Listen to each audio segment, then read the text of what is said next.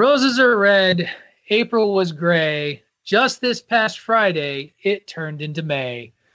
Welcome in, everyone, to another edition of Bandwagon Nerds. This is Patrick O'Dowd here with you with the nerdiest bandwagon paddle one guy can grab into a basement. We've got DPP. We've got PC Tunney. We've got Dave Ungar. Gentlemen, how we doing this 3rd of May when we are recording?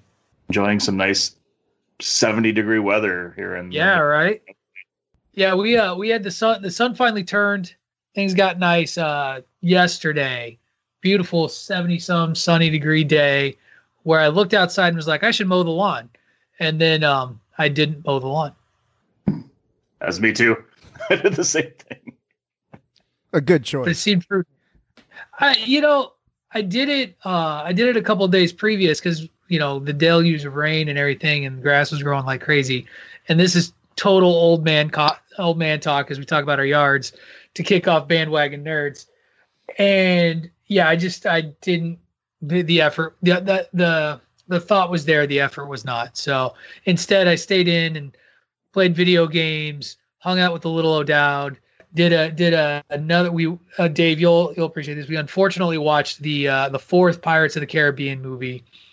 And sorry. Is that the one with it was the thing that's that one happened. With Penelope Cruz or whoever the hell yes, that's not good. Penelope Cruz and Ian McShane as Blackbeard, which Ian McShane is awesome. So check out American Gods, by the way, if you've never seen that series. Ian McShane plays Odin. It's based on a Neil Gaiman's book. Very good stuff. But anyway, it's the 25th episode of Bandwagon Nerds, gentlemen. I can't believe that we made it to 25. Yeah. Yeah. I attribute it solely to DPP and Tunney. They are the anchors of this show, Patrick. Other than you and I, of course. But to pull the I curtain see what back, you're doing there.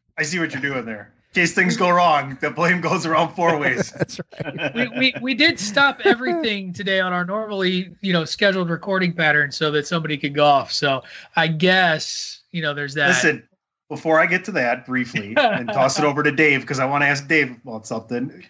25 episodes. Let's give ourselves a round of applause.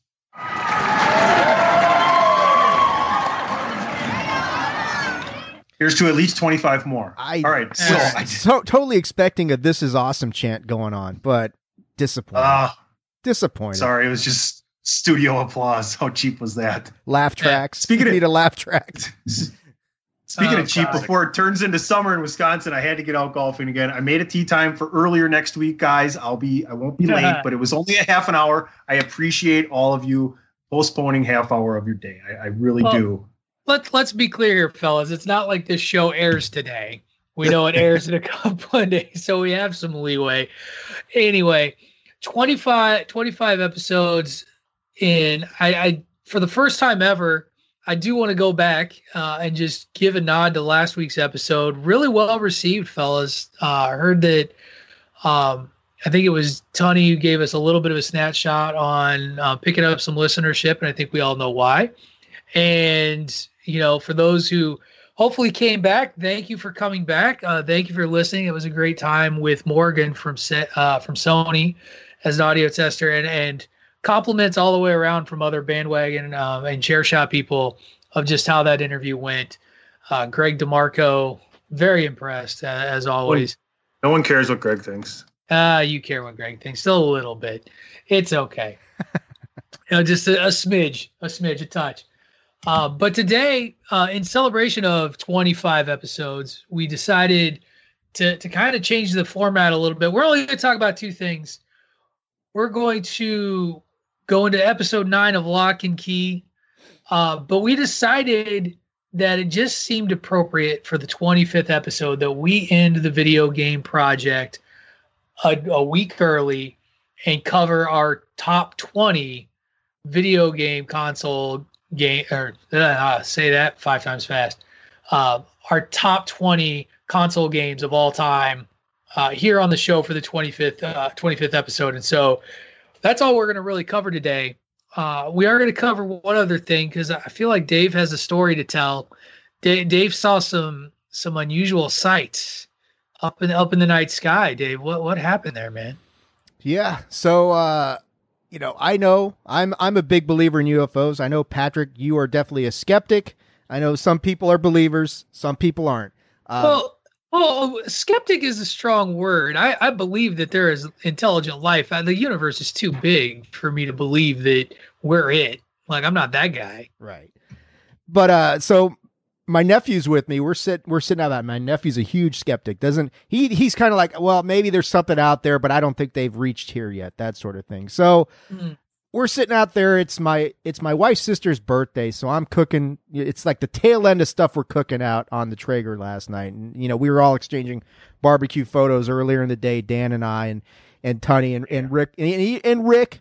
We got to give a nod out to Rick. He was the guy who started this show, and he might even be back next week. You never know. But anyway, so we're sitting out back. We're finishing up something. It's like 9:30, 9:40 West Coast time.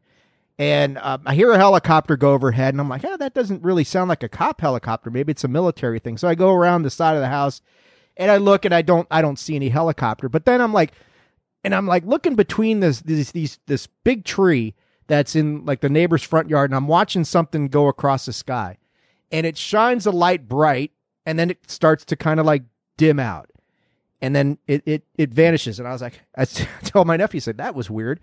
And I said, I thought it was maybe like a plane or something like that. So he comes over to look, and because I'm like, that was really strange. I don't have a good explanation for that one. And then another one comes in right behind this, and he sees it do the same thing. And then another one comes right behind that, and then another one. So they come in this wave of 4 that they all do the same thing. They're all following the same trajectory, and they all go in the same place. And even he was like, okay, I've got no explanation for that. And then a second wave starts, and it does the exact same thing. So at this point now, we get my wife to come out there. Exactly. We get my wife to come out, her sister, my niece. They all witness it. My wife tries to film it, but it's so far away. I'm like, there's no way it's going to come out. This happens like 2 more times. And we're like, okay, too high to be planes, no blinking lights, can't be drones. No one would coordinate drones in that exact pattern for 5 minutes. We're like, it's got to be satellites. But, satellites in that formation for that consistently in the exact same place, it doesn't seem right. So we posted this stuff on Facebook and started looking up and saying, okay, well, how long does it take the usual satellite to make an orbit around the planet? 90 minutes to 2 hours, that sort of thing. So we're like, well, we'll see if they come back. And then in the meantime, everybody on Facebook started jumping on saying like, oh, it's Sirius, the star. It's like, no, it's not a star. Star stays in one place. It doesn't move. It's a planet. It's like, look, fucker, I know what a planet looks like. That's not a fucking planet. I know what a planet looks like. It looked like it could have been a satellite. Cause I think, one of the byproducts of the whole coronavirus thing is the skies are much clearer than they used to be. And you can see a lot more than you usually can. And so this went on for like 5, 10, 15, 20 minutes, people coming up with theories, drones, I heard everything. And then somebody finally got what it was. And it turns out that this thing has a terrestrial explanation, unfortunately, and it's Elon Musk's Skylink or something like that. So I guess Elon Musk has been launching a bunch of these satellites, 60 of them at a time. And they go across and they call them like trains. And there's some videos like in Australia and other places where you'll see like 60 lights moving very closely compacted together across. Now, if I'd seen that, I would have shit myself and said, okay, it's Independence Day. The one we saw was much more difficult to kind of just like exactly pinpoint what was going on. But yeah, it was pretty cool. I mean, I went outside at like 11:30, a couple hours later to see if they came back. I didn't see him again. But yeah, I had some guy on Facebook saying, hey, I'm a UFO researcher. What did you see? I said, it's got a terrestrial explanation, man. Sorry. Nothing to see here. But for a couple hours there, I thought I'd always wanted to see one. My whole life, I've wanted to see one. I've never seen one. I thought I had one, but I didn't. But it was an interesting night around here in old Bakersfield, CA. But I mean, it was so weird because I'm just happened to be looking in the right exact spot at the exact right time, completely randomly, or I never would have noticed it. No one else I know reported seeing anything. So that's my fun story for today. Womp womp. Sorry, I was hopeful for you too. That would have been awesome. It would have. Yeah, I got to tell you though, Dave, when you were talking about like your rationalization, you're like, you know, people couldn't do this or whatever. I immediately went to, you're right, Dave. No human could possibly stack books like this. No, I mean, but that's the thing, because I'm a believer. If you're not just a blanket, just, oh, I believe in everything. If you're truly like, you believe in this, the first thing I did was try to debunk this thing, because it's like, okay, I got to look for the logical explanation and make sure that this is actually something illogical. It didn't have anything to do with the FBI releasing, you know, confirmation that UFOs are real this week too. Like nothing like that. That wasn't like a little mental cue for you. Yeah, here they are. Oh, by the way, they're real, and there's one in your front yard. Dave, you're that stripper chick in Independence Day, right? Like when they do show up, you're gonna like climb up to the top of the building with the sign, be like, so pretty. Yeah, take me, Elvis. I hope they bring back Elvis. That's all I gotta say. Actually, I hope they let him bring back Kurt Cobain, and then I'll be happy. I can't wait to see where that movie is on your '90s project list. But number one, of course.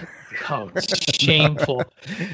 I will say, walking out of that movie, I may have chanted USA. It was just kind of the vibe that movie gives you. But enough of that. Enough of Dave's close encounters of the whatever kind, the Elon Musk kind. We're gonna jump into Lock and Key now. Let's talk some episode 9.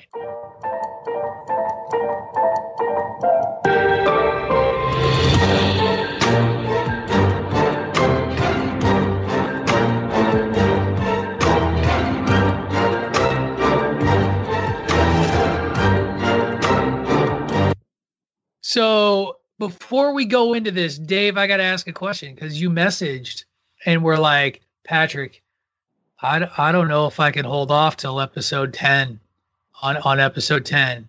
I don't know if I can do it. So gun to the head, Dave Ungar, did you break the pact?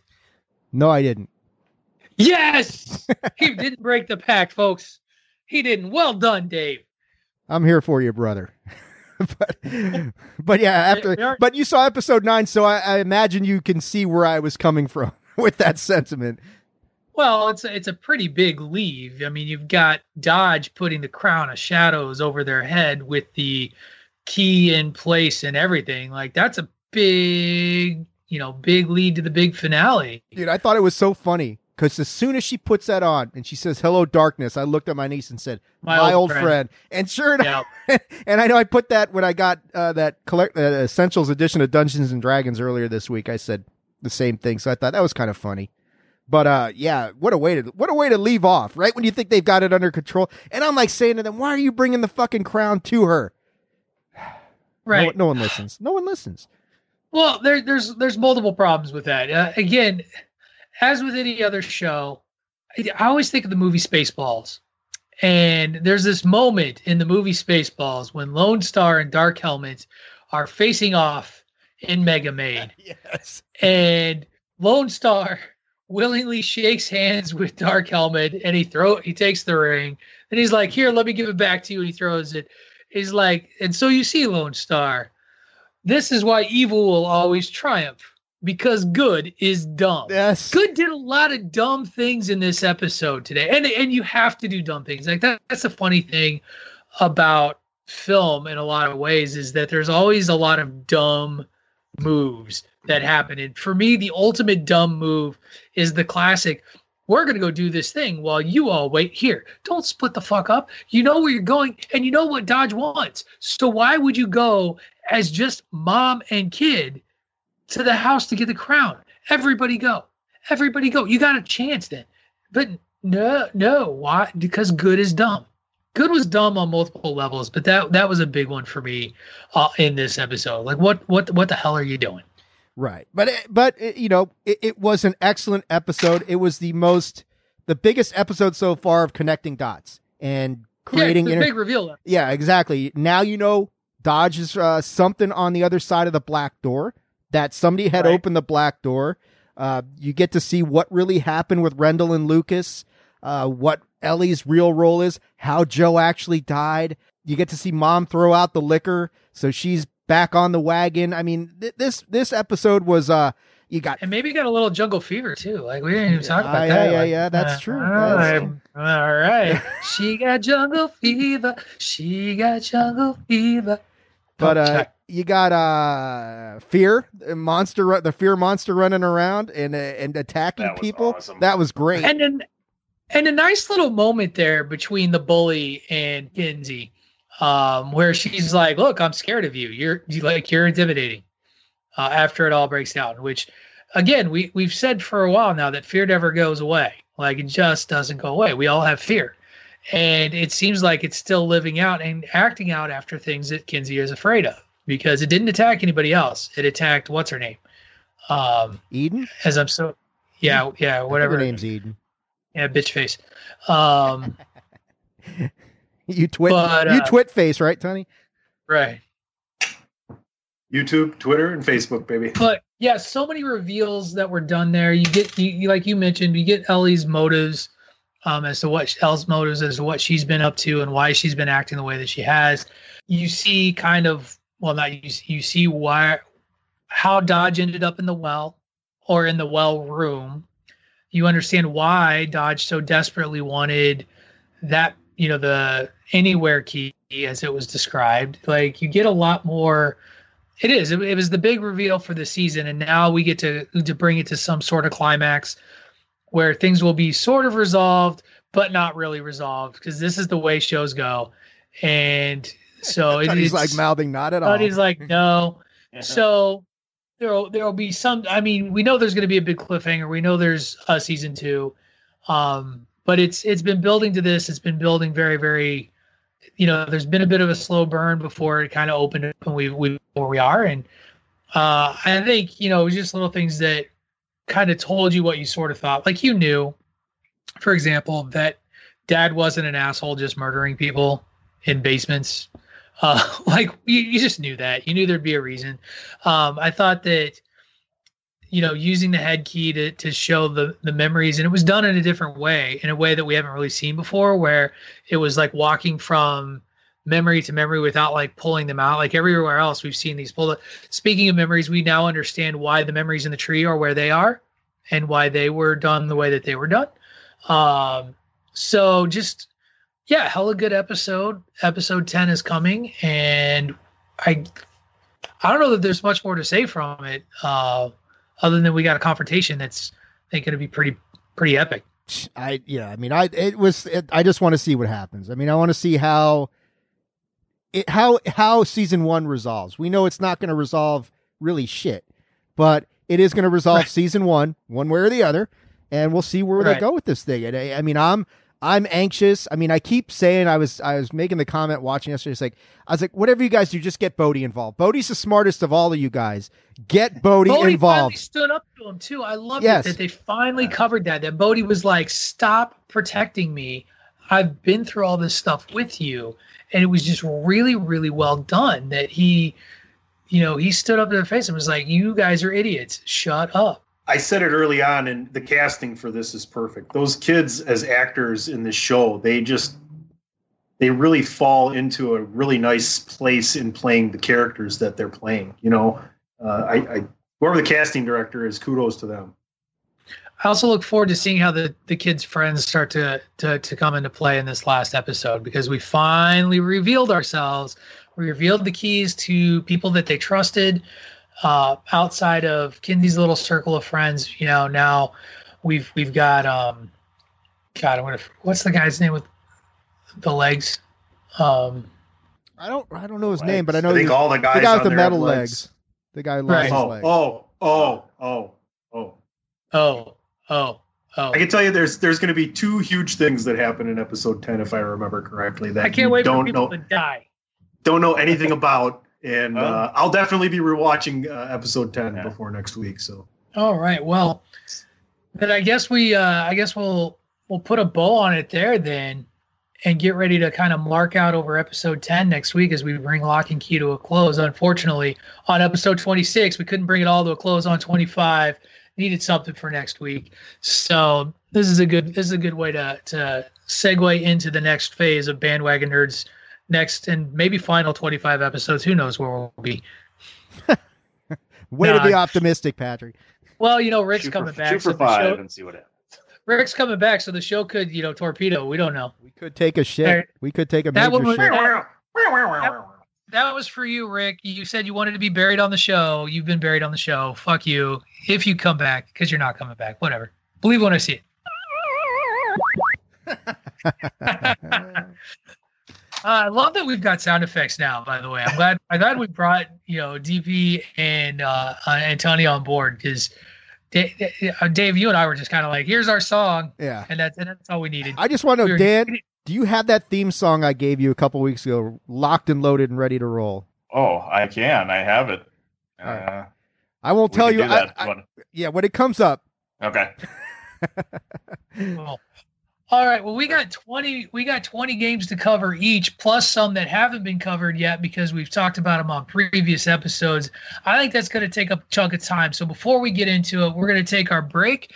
You're listening to Bandwagon Nerds here on the Chairshot Radio Network on thechairshot.com. You can also listen to us on raja.com and anywhere your podcast can be found.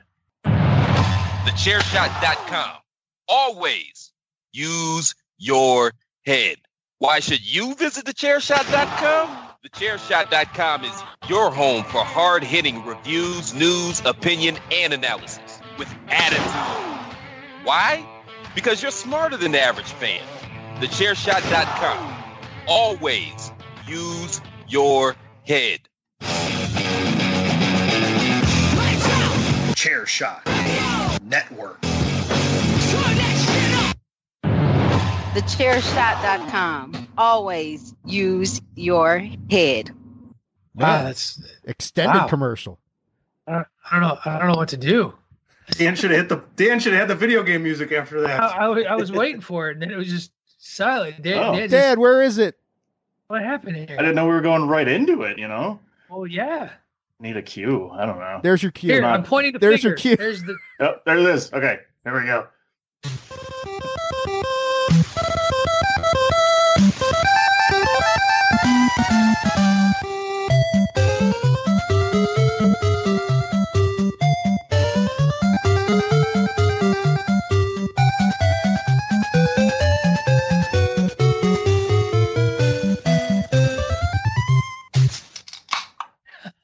Nice crack of beer right as it ends. And we finally get to talk about that game today. That is true. So before we get into this, over under on me messing up the order, like number of passes at 2.5 before I screw up the order. We don't even know what's the rotation today, sir. Yes, that's true. Oh, well, I'll get to so the rotation is because we're just moving right along. So everybody's moved up. Patrick O'Dowd is first, followed by DPP, followed by PC Tunney, and David Ungar bringing up the rear. So I go back to the odds makers in Vegas. Over under 2.5 passes through this list before I mess up the order. I'll go over. You gonna take the over? Yeah. All right. I believe in you. Challenge accepted. Over under number of times Dave goes out of turn at 4.5. How many? 4.5. I went 4.5. No, under for sure, man. I'm just gonna keep my mouth shut the whole episode. Of course, you should be under. You should take the under for yourself. I'll take the over, and I'll just push him to keep messing up. Thanks, Dan. Nice. I love it. I love your support. But yeah, as always. So today, the top 20. We're gonna hit the top 20. I'm very excited about this. Looking forward to talking about some games that I know I've mentioned way lower on my list that just were held in higher regard. And so it's going to be a lot of fun. I get to kick it off. And this is the first of, let me count here. 1, 2. This is my Legend of Zelda series. I got it higher. No. Dan. We know Dan's got it higher. I'm just kidding. I know. I'm just kidding. Go ahead. But Dan, it is Legend of Zelda series. That to me is the Final Fantasy series. And so let me see. I got 1, 2, 3, 4, 5.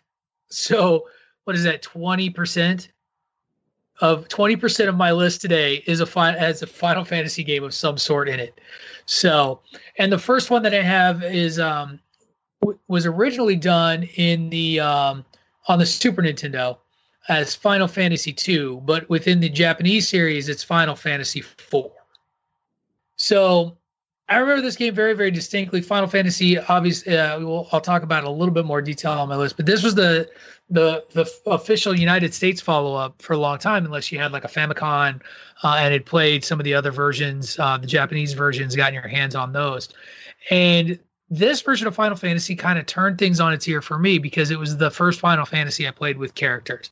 And the characters all were unique and had their unique classes and skills and abilities. You followed the Dark Knight Cecil, who was outcast from his kingdom, and I can't even remember the entire storyline at this point.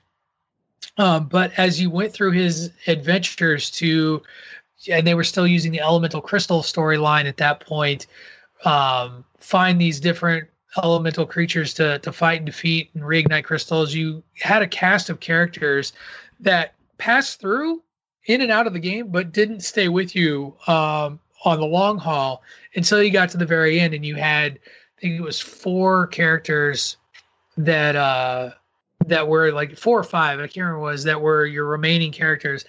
And one of them was Cecil. You had his love interest. You had a summoner, and you had a ninja named Edge, and a dragoon named Kane, who was like evil but good. And they all had special abilities and different. But my favorite thing and what I will remember most about this game was Kane, the ninja, was the first time that you had this command ability called Throw. And basically any item in the game that you came across, Kane could throw at an enemy for damage. And at one point you come across an item called a spoon. And when he throws it at an enemy, it does 999,999 points of damage. Like he threw a spoon and it really, really hurt, and still didn't kill the final boss of the game. That fight took me forever. Really annoyed me to try and win, but it really was an interesting take on where the game was going. Chocobos were definitely a thing. All of that was going on. Loved that game, and was also unique for the Super Nintendo in that 2 players could play it at the same time. And so you and a partner could play the game, even though it was a turn-based RPG. 2 of you could control 2 of the characters in your party. The other could control the other 2. So lots of fun. Enjoyed it. Falls number 20. It's my lowest ranked Final Fantasy game on this list. Still ranked number 20, though. Well, yeah, it's important to me. Bandwagon nerds. It's important to me. All right, so it's my turn. No, just kidding. I'm just kidding. Go ahead. There's one. That counts. That doesn't. That's like... It's DPP's turn for the record, you big usurper. I know that. I forgot already. Dave the usurper. Mine, I'm sure, is higher on somebody's list already.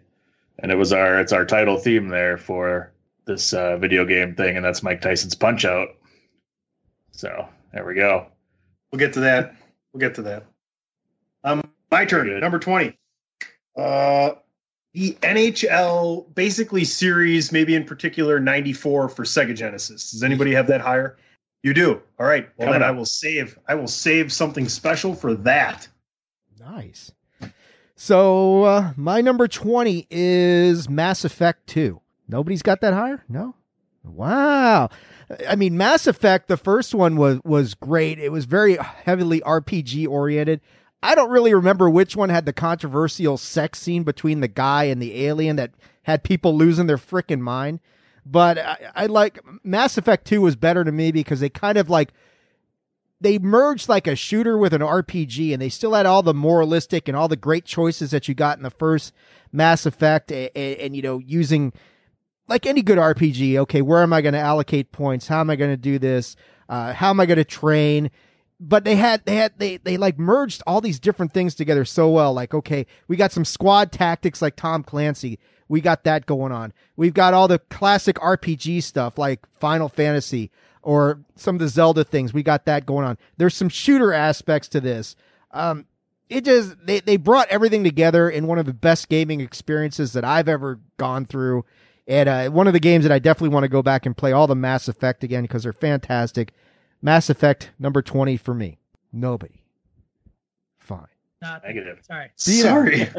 Oh no, go to number 19. Number 19 is I think you guys had talked about, I think Patrick talked about this one earlier, and it got deferred later on, but number 19 for me is Diablo 2.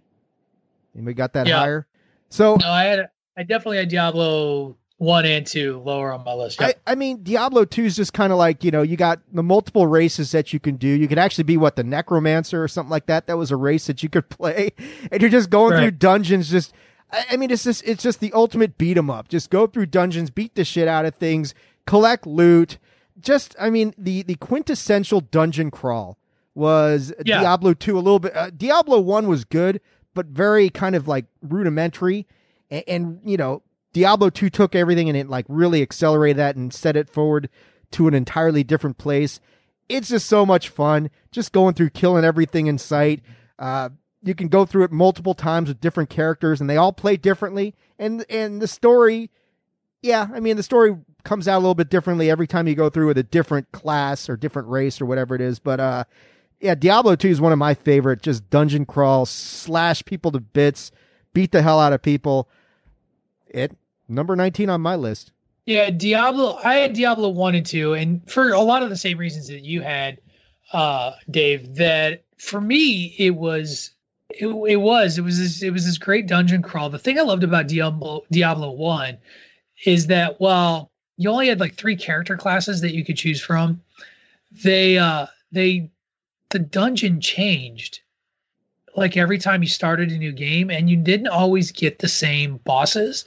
And I remember very, very clearly there was this one boss called the Butcher that you fought at some point in Diablo 1, and it gave you a really cool meat cleaver weapon that you could use as a warrior type. And you would hack and slash, baby, all day long. And I played both of those games to the very end, all the way through, over and over and over again, just click and click, point and click, point and click. With Diablo 2, I always played as the Barbarian, and the Barbarian had this attack. It was hilarious. The Barbarian had this attack where he could leap into a group of enemies, waylay them, and then leap away.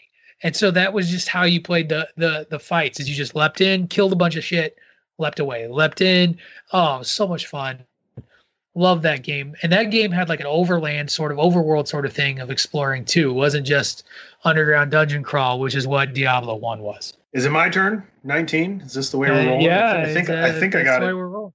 I think I got it correct here. All right, mine is Call of Duty. I don't know if anybody's got any other kind of Call of Duty games moving up on the top of their list there. I had it earlier, Tony, if you earlier episodes. So, did we talk about it then, or do we wait for it now? We waited for... We briefly mentioned its World War II roots, which led to a conversation about Medal of Honor. Medal of Honor, yeah. I remember playing Medal of Honor, doing the World War II kind of thing, but I think I haven't played it for a while. Modern Warfare 2 was probably the last one I played on Xbox. I think it was for the 360. But I just love the gameplay.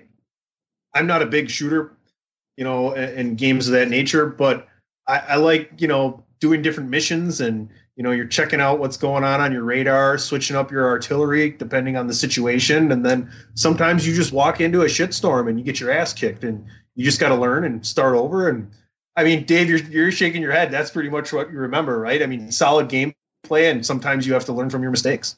I mean, I just remember Call of Duty Modern Warfare. What was it? 4 was the first one where they went modern. And they brought it from the World War II setting.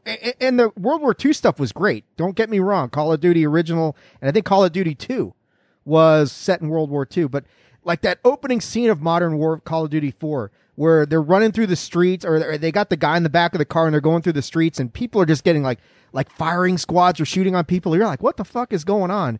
And then I think the second Modern Warfare 2 was that the one at the airport where the massacre took place in the airport?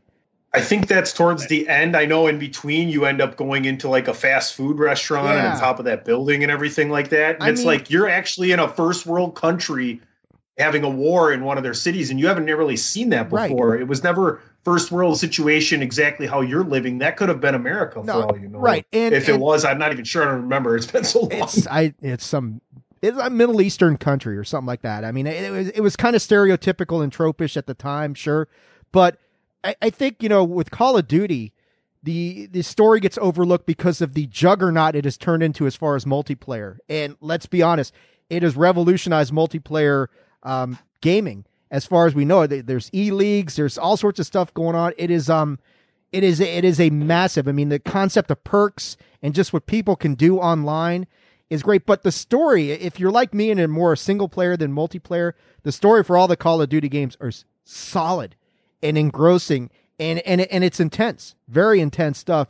I mean, yeah, that stuff that was going on, and you're just like looking at this shit going on around you, like, wow, what the hell is happening? They really immersed you in that whole thing, and it's such a radical departure from the first two Call of Duty games, which were very much like Medal of Honor, like we said, and they brought it modern, and they gave you these weapons that you hadn't really had a chance to use in video games before. I love the Call of Duty series, so way to go, Tony. Woohoo! All right. Number 19. I think I'm up next. Tecmo Super Bowl. Higher on my list. All right. Oh, two of them higher. All right. So I'm willing to bet this one's higher up on list 2. My number 19 is the original RBI baseball. No. I had that at number 34 on my list. 34. The original RBI, not RBI 2. There's a difference. No. I don't know RBI 2. RBI 2 had all of the baseball teams. RBI Baseball 1 had 14 teams. And it had the American League and National League All-Stars. And it had, because of RBI Baseball 1, I will never forget the starting lineup for the 1987 St. Louis Cardinals, which is my favorite baseball team of all time, even though they lost in the Homer Dome to the Minnesota Twins. But, to this day, Vince Coleman, Ozzie Smith, Tommy Herr, Jack Clark, Willie McGee, Terry Pendleton, Kurt Ford, Tony Pena, and then a starting pitcher. Generally, the big two were John Tudor and Danny Cox, and then your two bullpen options within the RBI baseball game were, I'm going to forget it, John Daly and Todd Worrell. Your bench players that could pinch hit were Steve Lake and Tom Pagnozzi and Jose Oquendo, and I can't remember the fourth one. He's an outfielder. Oh, well, that's disappointing. I can't believe that. Oquendo hit a big home run in that series against the Twins, if I remember. In 87? Yeah. I don't remember Oquendo hitting. He was known as the secret weapon because he could play every position except for pitcher. And is one of these interesting, because he's still a big part of the Cardinal organization now, has been passed over for manager jobs more than once, and has led people to be like, why is this guy a third base coach forever? Why can't he get the big job? But what do I know? I'm not a GM. Or an owner. The other thing I remember about this game that was very important is that when you played as the American League All-Stars, you could always take Willie Randolph, who batted leadoff, out of the game and replace him with Mark McGwire, and you would hit a home run first pitch every time. You fucking you're right, you do. Every time. 49 home runs in his rookie year. 49 one of the greatest power hitters ever. And Tony's got his rookie card and Barry Bonds' rookie card. So that just tells you, the kind of people I put my faith in and what happened. I don't have a Barry Bonds rookie card. I definitely have a Mark McGwire rookie card or two. Don Mattingly was my favorite baseball player of all time, still is. Shave them sideburns, Mattingly. Right. And he was on the American League All-Star team. And I remember I also spent a lot of time playing as the Houston Astros on that game because it had Nolan Ryan and Mike Scott as the two pitchers and you could strike everybody out. It was back brutal. when they didn't need to steal signs. Right. They did it the old-fashioned way with their peepers. Right. Back when they were in the National League, So that was my number. That's my number 19. My number 18 is the next Final Fantasy game on my list, which I'm willing to bet will lift some eyebrows and how low it is. Because for me, it's Final Fantasy VII. Oh, God. It's higher on mine. Patrick, you'll have to explain yourself when we get there. I have my reasons. Okay. Ooh. All right. I'm okay with it. I'm comfortable with it. Sorry. Well, number 18 for me would be the John Madden football series. I guess PC Tunney has that a little higher. Dan, you get to talk sometime today, Dan. I have faith. That's fine. Listen, it's not going to be more than 20. It's not going to be more than 20 games. It's going to be less than 20 games because they're all in the same one. So it's fine. It'll be okay, guys. So my 18. I got to talk my Legend of Zelda series all day, so that's fine. And we got more of that coming. I know. Oh, for sure. All right, my 18. Another classic. Anybody have the Sonic series or any Sonic the Hedgehog game in particular on their list? Higher. It was lower on my list. It was lower on mine too. So it's been mentioned. I have Sonic 2 and 4 highlighted on the Sega Genesis. I had Sega Genesis after I had Nintendo, and I think Sega Genesis to me was one of the most enjoyable and playable systems there was ever created. You know, like you bring in the third button and you just have games that are fun to play. For me, I really enjoyed the Sega Genesis, and I enjoyed Sonic. I really did. Especially, I can't remember which one it was, but the one where you end up in the higher levels in basically like a casino pinball. And you're just rocking around there trying to hit different elevators and stuff, and you're rolling into a ball, and you're really kind of figuring out how exactly to use Sonic because you're moving him in the air as he's going, right? And it was just a fun game for me. I enjoyed the concept. I enjoyed the platform. Patrick, I know you had it on your top 50 as well. What are your thoughts on the Sonic series? So I had the original Sonic on it. On my list for me. I never owned a Sega Genesis, but I've owned a lot of the Sega Genesis ports that have come out for PlayStation. My cousins owned a Sega Genesis, and we would visit, and they had Sonic all the time. And the thing that I remember about Sonic is just it really did turn like gameplay on its ear a little bit because it was so fast and so smooth in a way. Even the original one, like the engine and how they developed that. Which, by the way, I've plugged this book more than a couple times.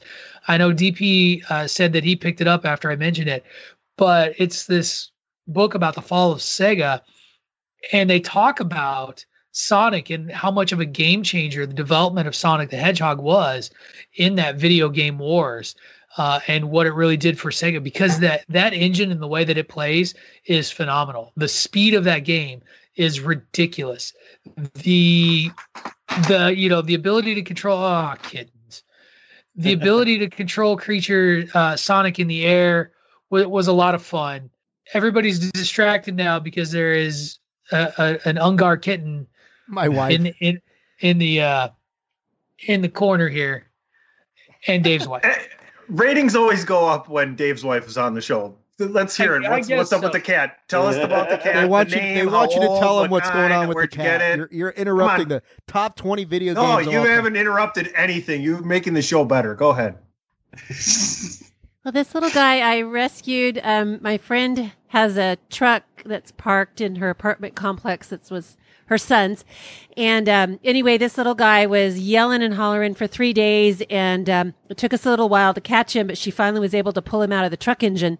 And so today, in fact, I brought him in here to say bye to Dave because he's going to my friend to get into a rescue in Northern California, and probably once travel is lifted, he'll be going to a rescue group in Canada and get adopted out to his forever home. Oh, you leaving, buddy? Hey. Aww. Hey, that's what it's all about. He's old, and he's a beautiful buff color with gorgeous blue eyes. Yeah, he's a good one. So long, buddy. You guys didn't name him, right? No. You didn't name him, right? We didn't name him. No. So if you're a listener in Canada, be on the lookout for an adorable adoptable kitten in like a year and a half.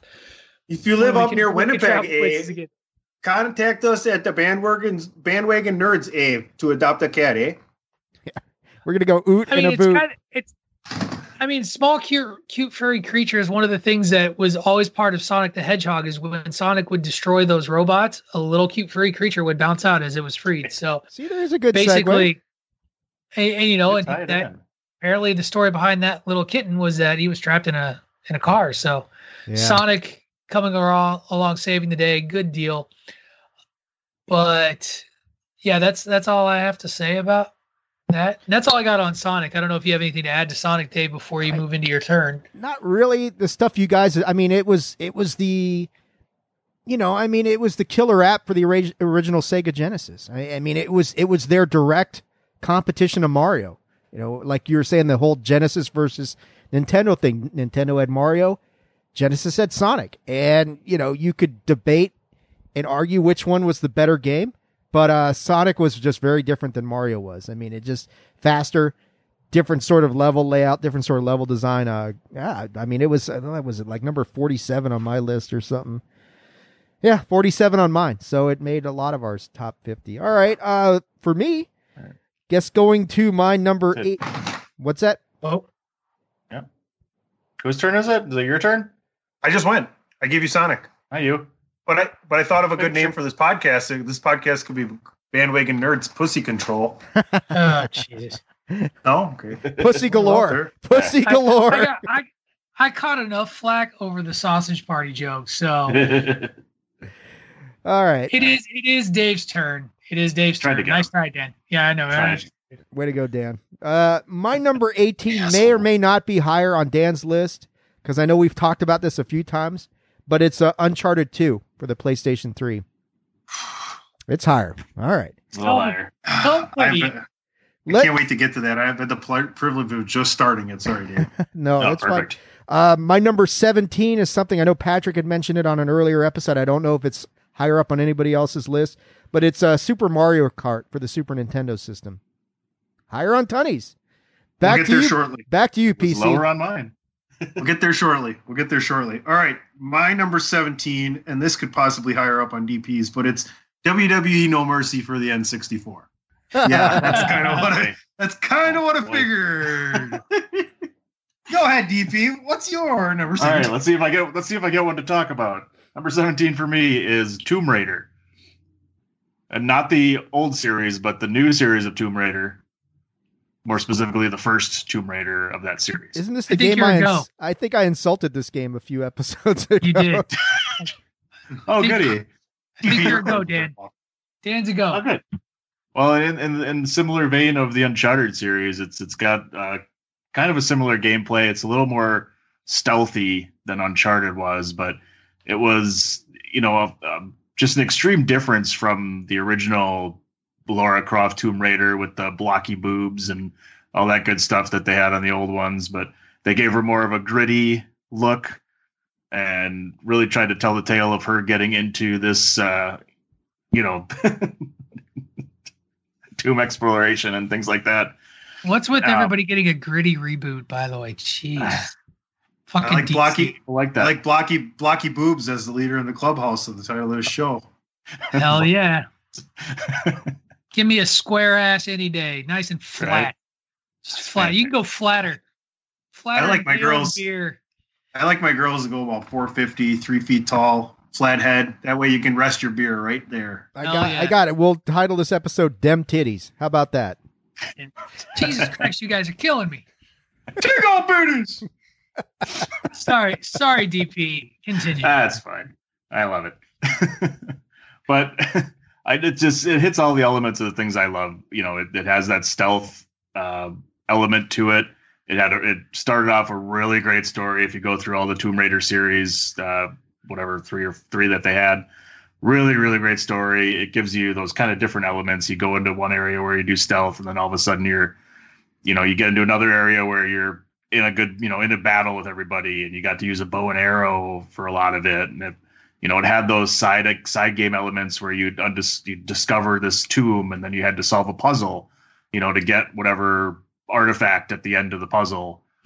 So you had all these different elements together, and it was a rare game that I actually did 100% of all the side quests and actually got 100% of the game. Because nowadays, with these games, all the side quests, after you finish the story, you're about 50% of the way actually through the game. So, and most of those I don't go back and play, but this one I went through and found all the things that you could find, all the tombs, all the little, whatever they were called, but all those different little things that you could find, and actually got 100% done in this game because it was so fun to play, and it just had all those elements that I love.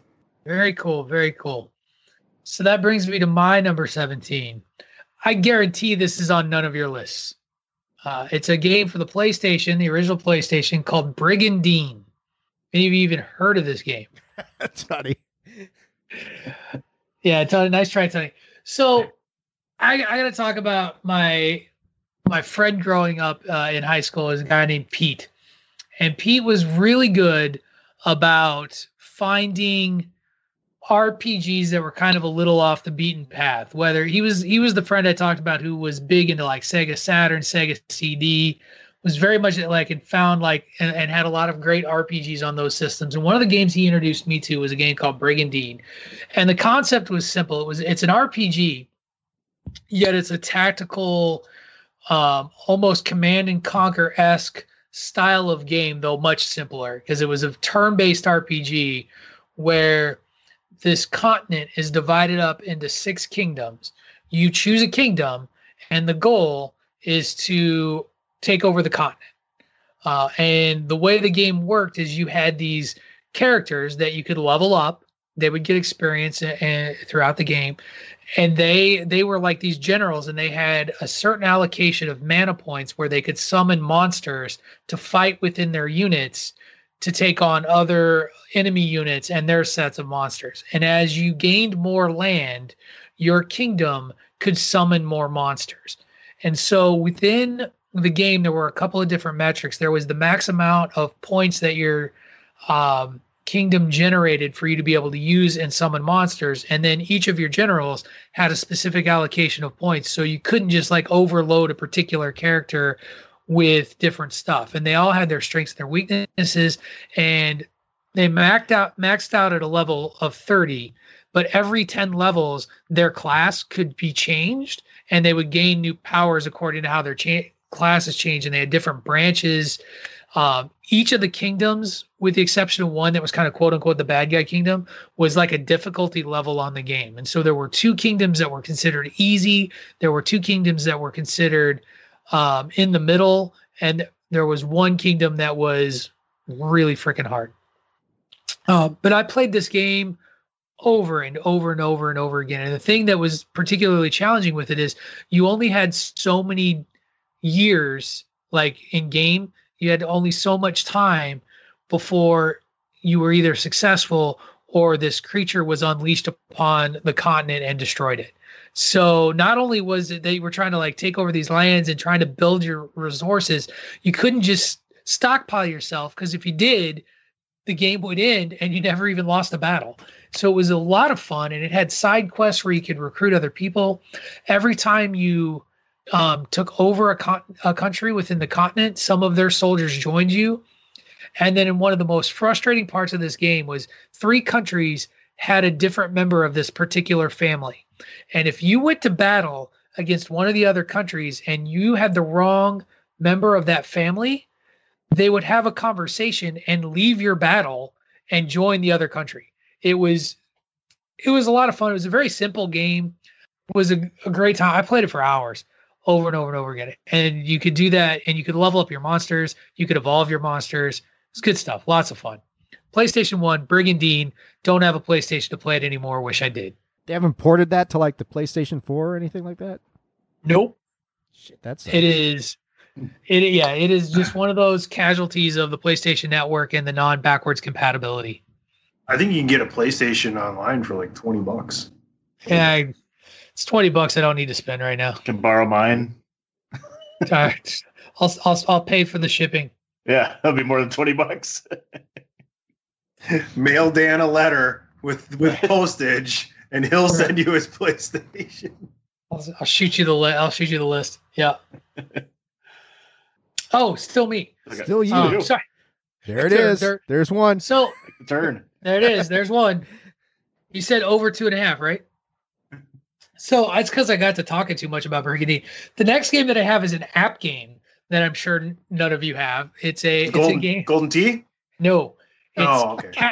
It's a game called Castle Crush, and it's a like card. Candy Crush? No, it's not. No, it's not. No, it's Castles, douchebag. Called Castle Crush. It is a pretty simple game where you have a castle and you have to defend it.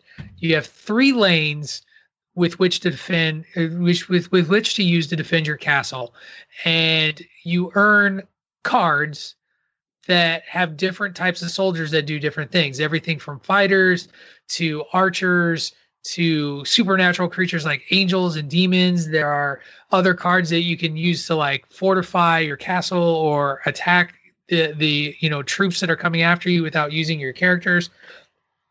And basically, you try to earn trophies to up your level of castle up to a certain point, and then you start to enter tournament modes where you get more you just get more perks.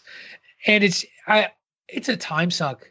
Like, it's got me dedicated in such a bad way. Like, you earn treasure chests when you win that take 3 hours to open, and you can only have 4 treasure chests at a time. So you can't, like, if you battle when your treasure chest slots are full, you actually kind of get punished by the game's algorithm. Like, it sets you up against somebody you can't beat. Allegedly, you're playing against a person, but we all know that that's not always true. There's always bots. But it is like every 3 hours, I'm like back on checking to see, what do I got?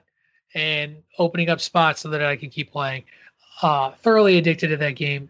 It is another one of those annoying in-app purchase games, though, where if you really want to get moving, you got to actually spend real money. I don't. I'm a grinder. I'm okay with kind of where I am. You're not a whale then, huh, Patrick? I actually played a game kind of like that, phone game like that, Boom Beach. I don't know if any of you heard of Boom Beach back in the day. I played that a lot. I got really high up without spending any money. To me, those games, it's like you can't compete with the people above you that you know. They've been on it for less time. They have less experience. You can see they're comparing stats and things of that nature. You know they're spending money. Like, I have no need to spend $100 on a fucking game for my phone. You know what I mean? It's like, this is just a pastime in between. I'm going to try and get as far as I can here. Yeah. I feel the same way as you, Patrick. And you just kind of have to, early on, you fucking rock it because you're a video game person and you know what you're doing. But you hit that wall where the build is a lot slower. Right. Marvel Strike Force is the big one for me on the phone. I mean, that's a tremendous game. But yeah, at some point, you're almost like, well, I almost got to pay something to kind of get to that next level.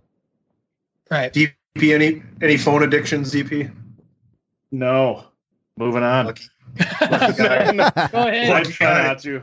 I played a handful. I've done like Simpsons Tapped Out. I've tried that. Played it for a little bit. And there was a SimCity Build It one, I think, too, that they had for a while. And I played them. But yeah, eventually you kind of reach almost that point where you need to spend money or you're waiting an entire day before your next upgrade comes through or something, and it's just not fun anymore. DP, tell me that Farmville is not on your list, please. Can we go to 51? Not 51? I'll make an exception for you. That's funny. That's funny. Yeah, and I think Tony hit on it best in that you just gotta recognize that the app game is what it is and what its deal is. Like, I have yet to come across an app game that isn't trying to turn a profit on you. And if like I'm okay with just sort of grinding it out and kind of hitting that limit. Like, I'm at about where I can go right now until I earn a ridiculous amount of in-game coins without buying them to move forward. So it is what it is, and life goes on. DP, to you. Number 16 for me is Mario 64. I had it lower. Okay. I didn't know it was 64. That was for Mario for N64? Yep, Mario for N64. All right. Very good. This one, remembering when the N64 was first released and I was so excited for it, and the possibilities that they had with this new console, and be able to see Mario in 3D and just such a different vibe than what you were used to for all the other previous Mario games was just so awesome. It was just one of those like kind of awe-inspiring moments when you first turned that on. It was like, holy shit. Like, even the beginning screen when he pops up and he's got a big giant head on the main menu and you could mess around with it and stretch things out and just play around before you even started was just fun.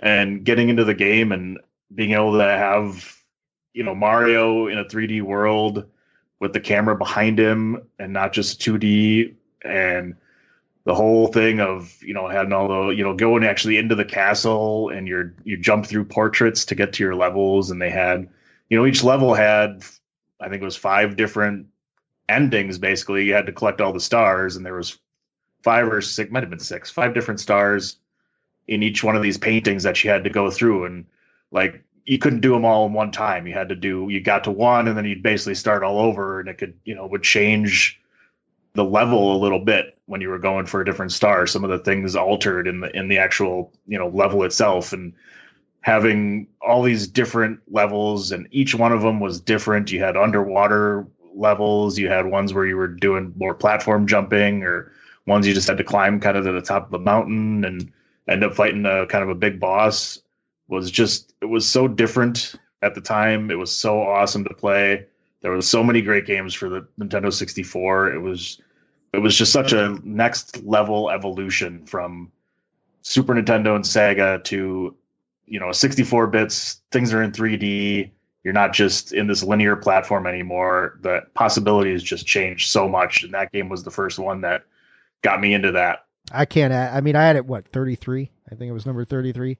But yeah, you summarized it perfectly, Dan. It was the next evolution of Mario games, where they left the 2D side scrolling, and now all of a sudden it's fully 3D, and it was a great game. I mean, it really was. They kept a lot of the level design that made the earlier stuff so great, and they just implemented it, wrapped it around this 3D thing. It's arguably very difficult for them to have replicated that since then. So I totally remember watching DB play that game.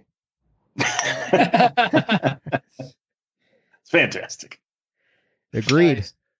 If it was George Hamilton, it'd be fantastic. Is it my turn? Yeah. 16? All right. Mine is F-Zero for the Super Nintendo Entertainment System.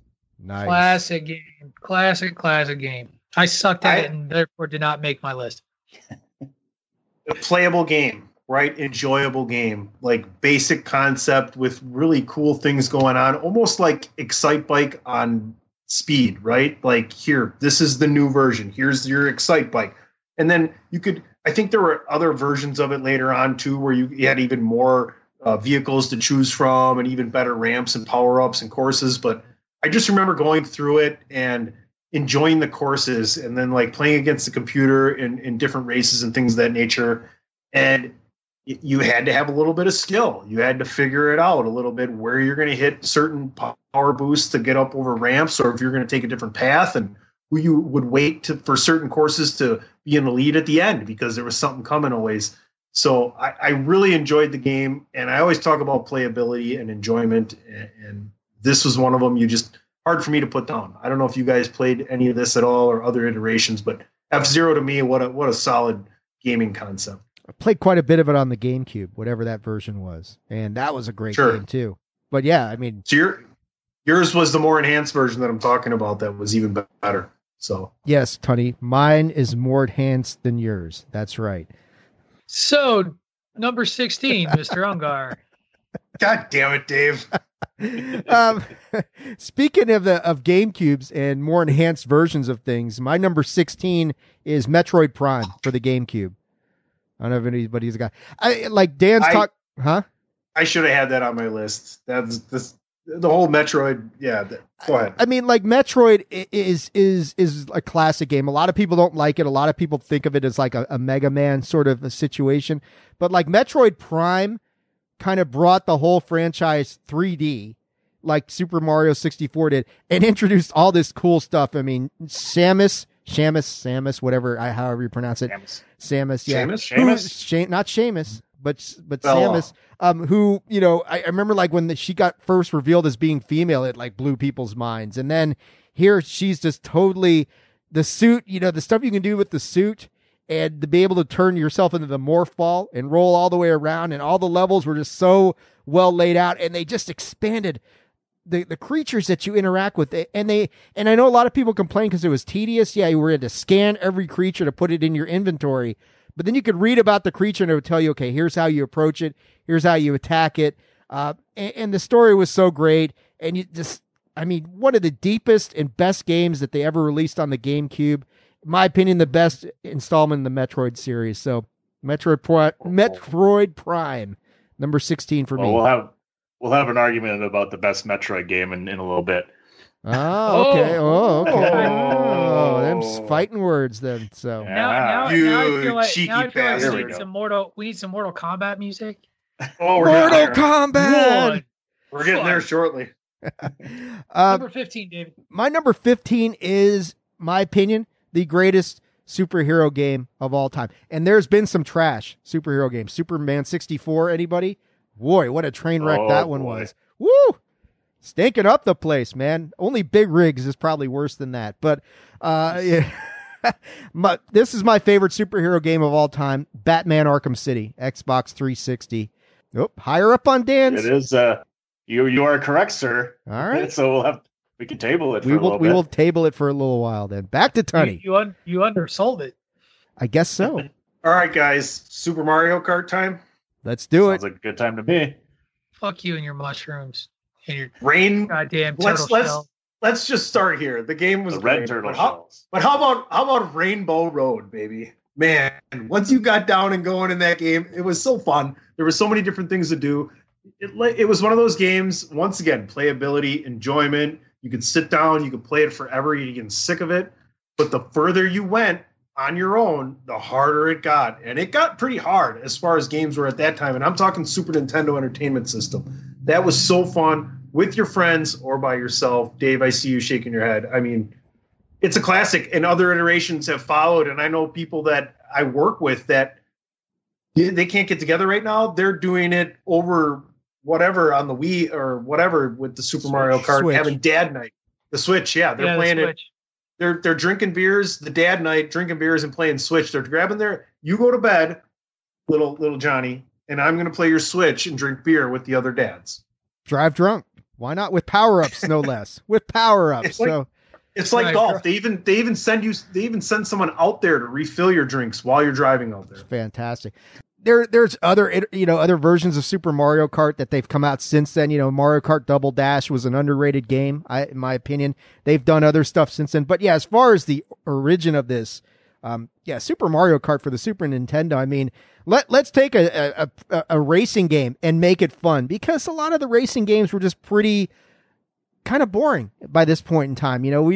We played pole positions, and this is well before stuff like Gran Turismo came out. But they took the racing game concept. Hey, let's make this cool. Let's give these cars superpowers, and each one does something differently. So you've got advantages against other people, disadvantages. And some of the powers were overpowered, sure, and could turn a race completely in your favor. But just Red Turtle. Yeah, Red Turtle. Red Shell, you're fucked. Exactly. That thing Guy is in like front of you is done. The homing, no matter where he goes. The homing beacon on that bad boy. Man, just such a great game. I mean, it's so diverse as to what you could do, and taking the Nintendo catalog of characters and putting them into cars, which each one does something different, was brilliant. Who would you be? I was always Mario. I was just keep it stock, baby. I would say probably Mario. I think I don't know if it was later on, but like Waluigi or something like that. I'm not sure if he was in the later game. He was in the later one. You're a Donkey Kong guy, aren't you? Not a chance. No way. I was Toadstool. Yeah, there you go. Always Toadstool. He was great. He was awesome. That was the other thing too about that game, like you mentioned. Take all the Nintendo characters that you love and put them in a game too that you could play as them. You could play as Donkey Kong. You could play as Bowser, and Princess Peach and all of.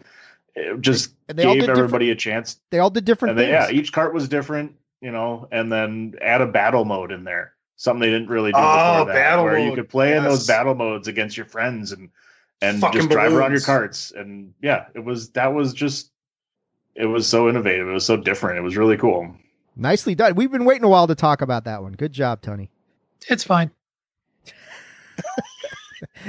The definition of unimpressed is Patrick right now. Mario Kart is like the DC of video games, apparently. There's no Final Fantasy characters in there, so no Final Fantasy characters. All right, 15. Who's next? I think it's DP. Back to me. Number 15 for me was the NBA 2K series PC. All right, there we go. All right. So that brings it to me and yet another app game. I know after we just ripped on app games, but it's a game I'm having a wild amount of time playing. I really enjoy it. And actually this weekend, first time I've been annoyed with the requirement of in-app purchases to do anything useful. It's called Disney Emoji Blitz. And so it's kind of like a Candy Crush sort of game, match 'em up games. But the things you match up are different Disney characters as emojis. And you get a minute to get as high a score as possible. The emojis, as you use them, get points and level up. And you collect coins and play through various sort of missions to level your player level up to gain Disney emojis that you can then use on your phone as emojis when talking to your friends. And so, yeah, it's one of those things like there's enough emojis to earn where I haven't gotten annoyed until this weekend when they did a Star Wars weekend where you played this mission. Like it has these different missions, but you can only play through the first level map with any emoji you want. And then after that, you have to have one of their Star Wars characters, which you have to buy because none of them are earnable yet. So it was the first time that this has ever happened in the game that I've seen where it's come across something like, well, that sucks. And you can earn, like, you earn these gems that you can then spend on special emojis. But like, I literally used my 200 to get one and brought myself back down to like not enough right before this event. So that was the other kick in the teeth, is like I could have done it and then wasted it on something, not thinking about what tomorrow was. But it's fun. And each of the characters, as you play, as you clear emojis away, you can get it into blitz mode, which gets you higher scores. But the characters also have a meter, and every time you line them up, whichever character you choose for that go around, they have a special ability too that does something that allows you to clear emojis away or puts out power-ups and things like that. I find it a lot of fun. I haven't plateaued on it yet, and the levels continue to be attainable levels within the game, so I haven't had to spend any money on it in order to like play it and keep going. And I'm like at level 45. So like I've been playing it quite a little bit to get it. And basically you get 20 little submissions to complete before you level up. So nope, not that one. Not that one either. So it's loading. Please wait. Golden Tee. There's Sonny. He's a world qualifier. All right. My next game on the list, I think this is 14, if I'm not mistaken, is a pair of games, Marvel Ultimate Alliance 1 and 2 for the PlayStation 2 and 3. They're action RPGs with Marvel characters. There is I want to say there is an Xbox version, a PlayStation 3 version, and back in the days, you guys remember the PSP? Oh yeah. There was a PSP. Still have one. I do too. I don't know if it still works. But I liked Marvel Ultimate Alliance 1 so much that I bought the PlayStation 3 version and the PSP version. And the thing that was fun about those games was, depending on which system you bought, you got different characters as part of the Alliance group that you could pull in. And so Marvel Ultimate Alliance 1, you always got to play with 4 Marvel characters. And Marvel Ultimate Alliance 1, Doctor Doom, you're just trying to stop Doctor Doom from taking over the multiverse. That's the basic storyline. And Nick Fury is calling people in to help. And you start on this helicarrier, on one of the helicarriers with Captain America, Thor, Iron Man, that's wrong. It's Captain America, Thor, Wolverine, and Spider-Man. You earn Iron Man later. And you would go through and you would play through these various levels. And after you played through the introductory sort of tutorial level, it gave you this gallery of Marvel characters to choose from to make up a team of 4, all with unique abilities and moves. As they defeated things, they got experience and coins and levels, and their powers got different and more varied and would build up. And throughout the game, you would earn more characters as you either completed levels or found, like, my favorite example in Ultimate Alliance 1 was Daredevil was an unlockable character, but you had to go through the different levels and find little miniature statues of Daredevil, and you had to collect 5 of them. And you had to do that for Daredevil, and you had to do it for Black Panther, and somebody else. I can't remember who the other one was. And I loved it. Marvel Ultimate Alliance 2, same basic concept, except they injected the Civil War comic book storyline arc. And so you played up to a certain point in the game before the Superhero Registration Act happens, and you have to choose whether to join Captain America or Iron Man, and depending on which one you do, the game splits, and you then are taking on that side of the story arc, and some of the characters aren't available to you because they joined the other side. And so it's fun. The game does take a turn and gets to the land of ridiculous to bring everybody back together. But it was the same sort of concept, 4 superheroes, and you could do all these different combinations. And when you put certain teams together, they would have different bonuses to what they could do that would impact. So like if you put the Fantastic Four together, they would have special synergy bonuses that would help them. So just a fun game. Love that game. Still own both versions, still play them. It's very much like Strike Force does a lot of the same stuff. Unlocking characters. Certain teams have better synergy with other teams. Like lower ranked teams can be like super powered if they just synergize the right way. So, but yeah, those 2 games were really awesome. I remember those real well. 14. Yep. Number 14 for me. It's a game we mentioned just a little earlier, but PC Tunny.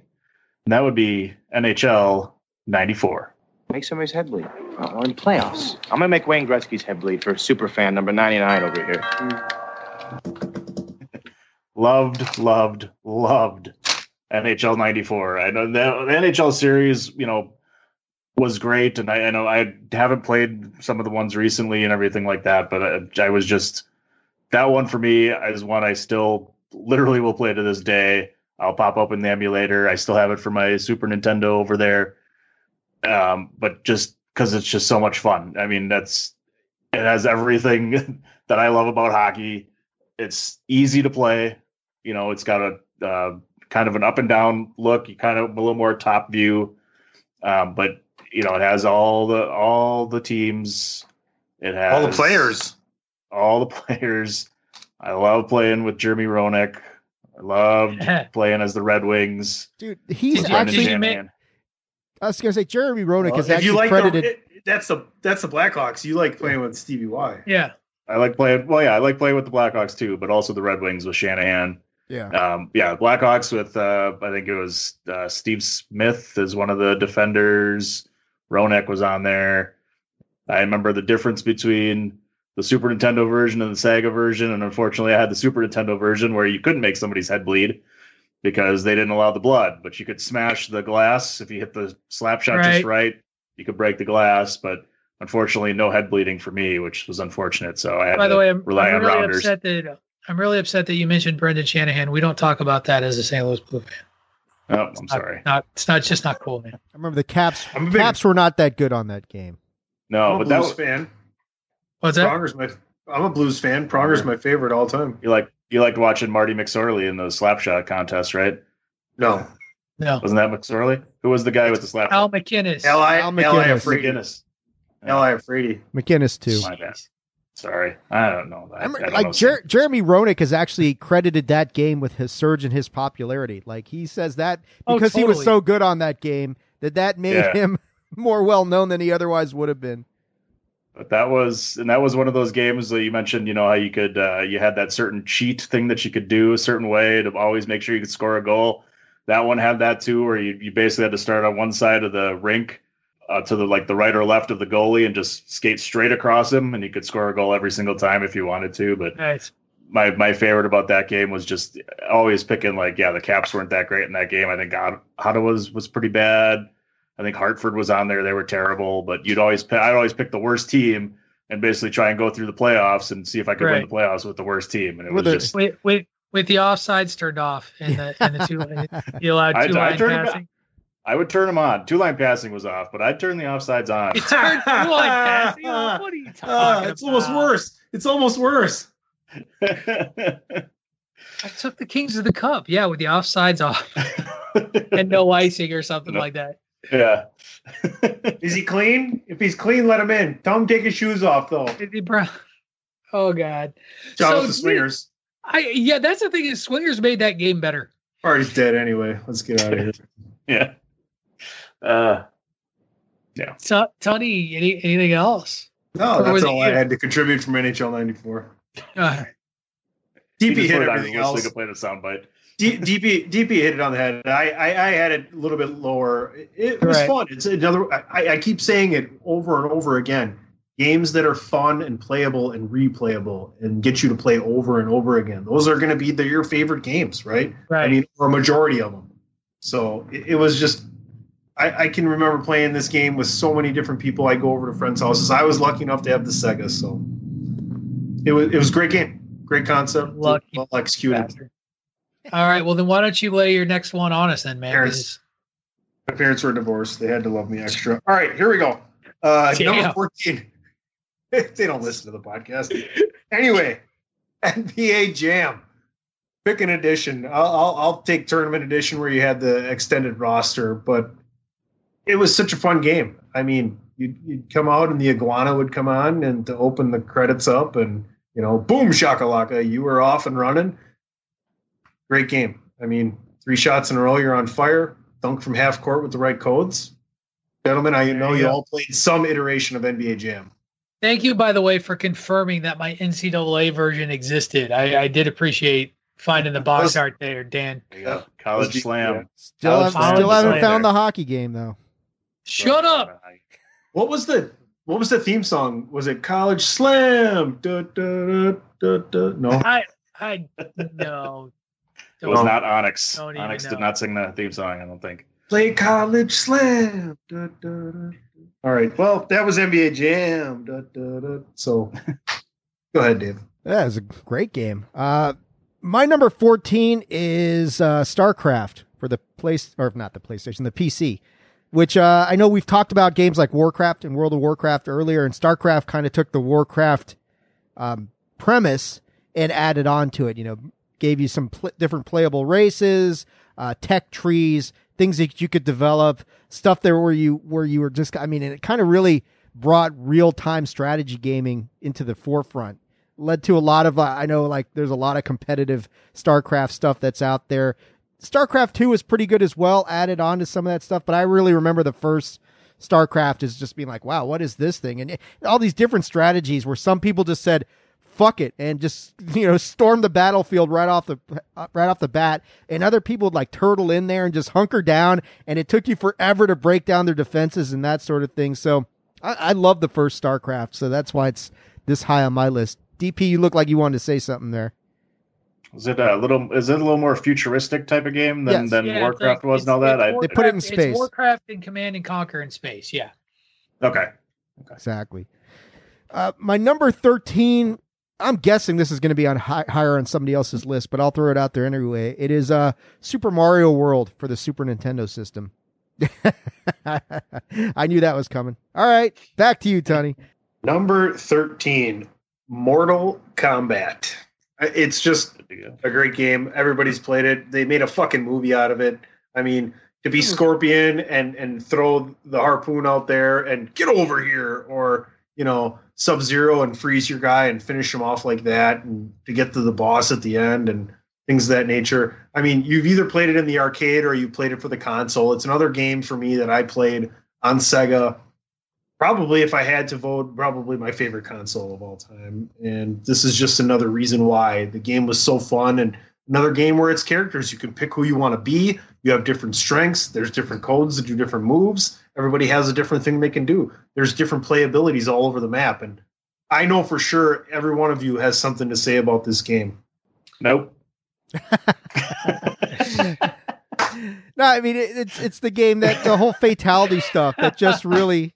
I mean, like, it was only on the Sega Genesis where you had the fatalities, or did you have that on the other ones? Well, so you had to have like a Game Genie or something to do fatalities with blood. Like, there was no blood. In the Super Nintendo version, but like you could still like do fatalities, animalities, all those. Nintendo eventually relented, but you could also, with the right code, or I think with a Game Genie, you could have blood in your Mortal Kombat Super Nintendo experience. You just had to work for it. I mean, Nintendo was working so hard to be like the family-friendly brand, and they are, and they still are, that it was I remember it being a real controversy when that game was going to console for Nintendo, and that they were going to have it, but that was the compromise that they made with the angry moms over this thing. Even before, even with a game rating system, it didn't seem to matter. I could only beat anybody if I was Liu Kang. That I sucked as anybody else. And so that was my one thing is Liu Kang, and I would do, his animality, because his animality was way cooler when he turned into a dragon and bit somebody in half. That was the best. I remember I was more of I played Mortal Kombat. Oh, no, you didn't have anything to say, Dave. All right. No, I defer to Dan on this one. Oh, look at that. Kicking the can back to him. Yeah. Baraka was kind of my favorite guy. I know I mentioned it on the arcade version, but he did like the weird, one of my favorite. Yeah. It's like keep away. Yeah. And yeah, I played that one. I still have Mortal Kombat 2 for my Super Nintendo over there, and that was, I think, my favorite of the entire collection. I remember that I was never great at fighting games either, but it was just some fun sometimes just to get in there and just beat the crap out of some people. So I enjoyed that part, and yeah, getting up, trying to get through the levels and get up to Goro with the multiple arms, and then I can't remember the final boss's name. Shang Tsung. But Shang Tsung, yeah, okay. And yeah, it was fun. It was a great game. I loved Mortal Kombat. It was my favorite of the fighting genre. All right, back to you. And it's back to me. All right, Big Dave, get ready. Number 13 for me is Uncharted 2. Finally, we're here. We are here. We have arrived. This one, I guess I'll kick it off, and I know PC will have something to add too, for sure, since he's like right in the middle of playing it, so it's perfect because it's been a while for me. Yep. But I love the Uncharted series. God, the story is just so great. Going through the whole thing, and this one just topped it off, for me, because it added some extra elements that the first one got into. He added a few more characters. You got a little deeper into, Sully and Nathan's story of how they actually got together and got on this journey, and they added so many extra elements to this one. The gunfighting, everything, it's generally the same throughout the series, but just everything extra that they added on to Uncharted 2 was just awesome. Yeah, the cinematics were better. The level design was better. They took a lot of the stuff that the first one did okay, and they made it great. And that was the best thing about it, is they just fleshed out they just refined so many different things. Like Tunney's saying, that first scene with the train is nuts. So, go ahead, PC. You're playing through it right. That was my first introduction right there. And I started the game and I'm like, okay, here we go. And I'm like, all right. Okay. What the all right, here okay, whoa. And then 5 times a car comes down off the side of this cliff and you're trying to jump around, and it's basically it's a human maze is what it is. And you have to figure out what platform to get up on next. And I'm just starting to figure out how to navigate in the game and move the character around and what buttons are what. But I thought it had to have been player friendly. I know I switched the difficulty to easy before I started because I don't like to be frustrated during those games. I just like to play them, right? So if you're into, pissing yourself off, put the difficulty up higher. Whatever you got to fucking do, okay? But leave me the fuck alone on that. And I made it through. I did not die. I made it through that first chapter without dying, and I was pretty happy with myself and addicted to the game there forward. I did die a few times trying to stop multiple security guards in the next level, but we move on, and we're growing from there. All right. Excellent. So, I'm making an assumption. Maybe it's not. I'm not sure. But my number 13. I think you're going out of order. Am I going out of order? Didn't DP just go? Oh, you're right. Oh. So there's my fuck up there. There's 2. Anyway. So you didn't even need we need chalkboards like Woody Page behind us so we can just cross it off. Yeah. Did everybody do their number 13? All right. I'm doing my number 13. It is the original Final Fantasy for the Nintendo Entertainment System. Okay. So this game, it's the granddaddy of RPGs, of turn-based RPGs when it comes down. Like, people could talk about their Dragon Warrior, and Dragon Warrior came first.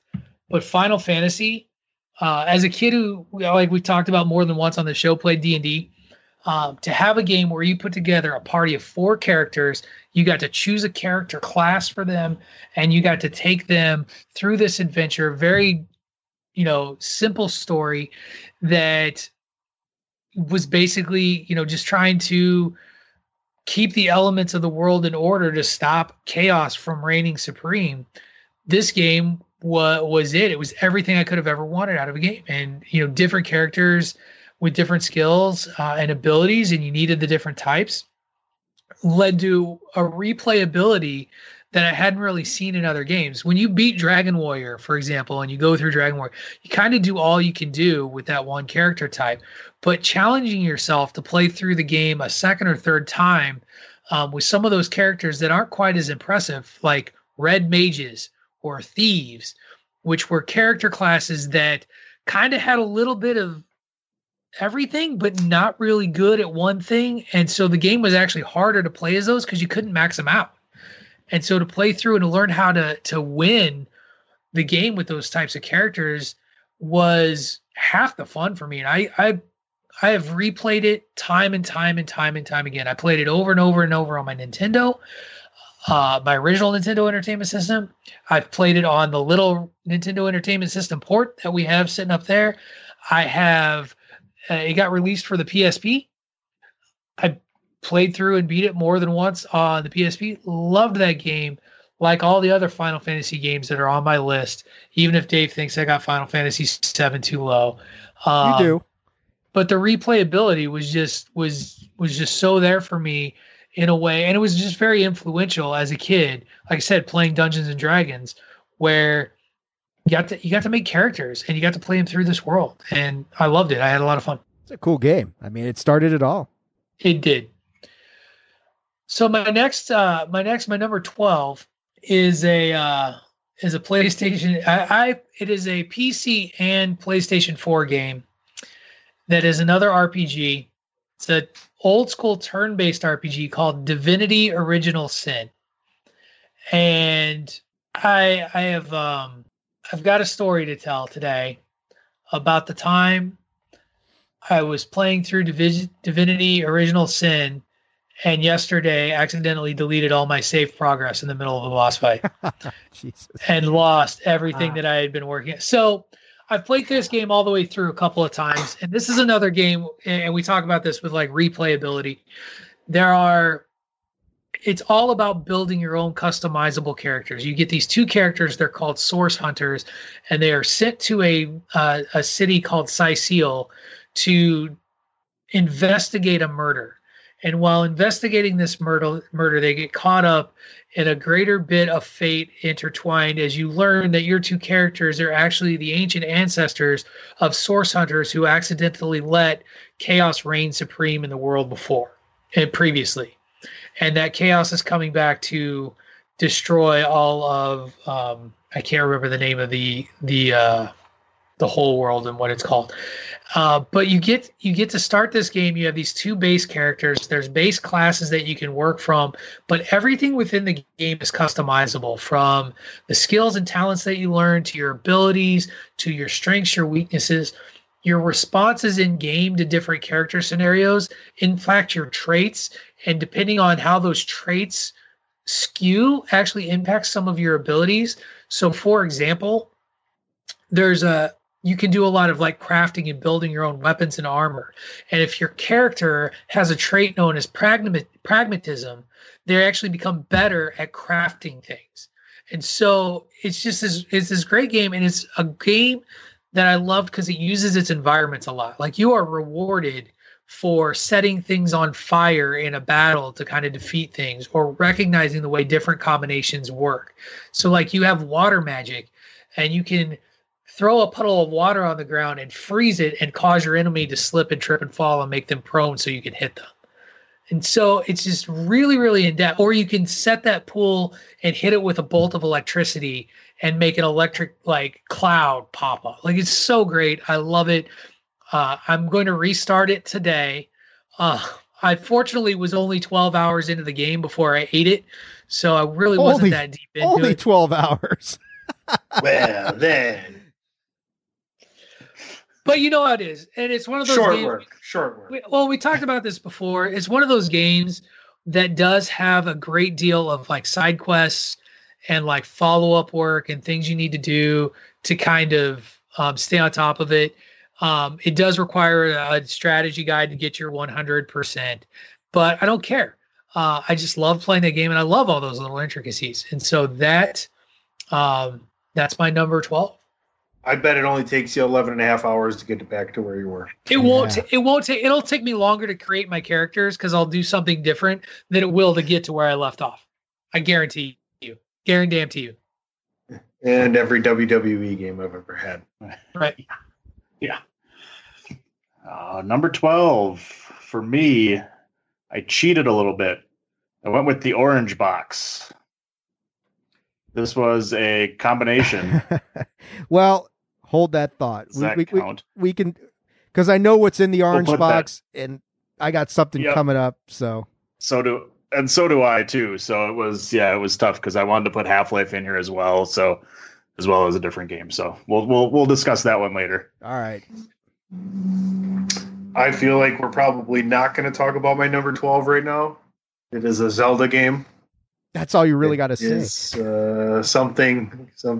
Oh, Face of Time, whatever you want to call it. That's higher. Yep. There you go. All right, Dave. So my number 12.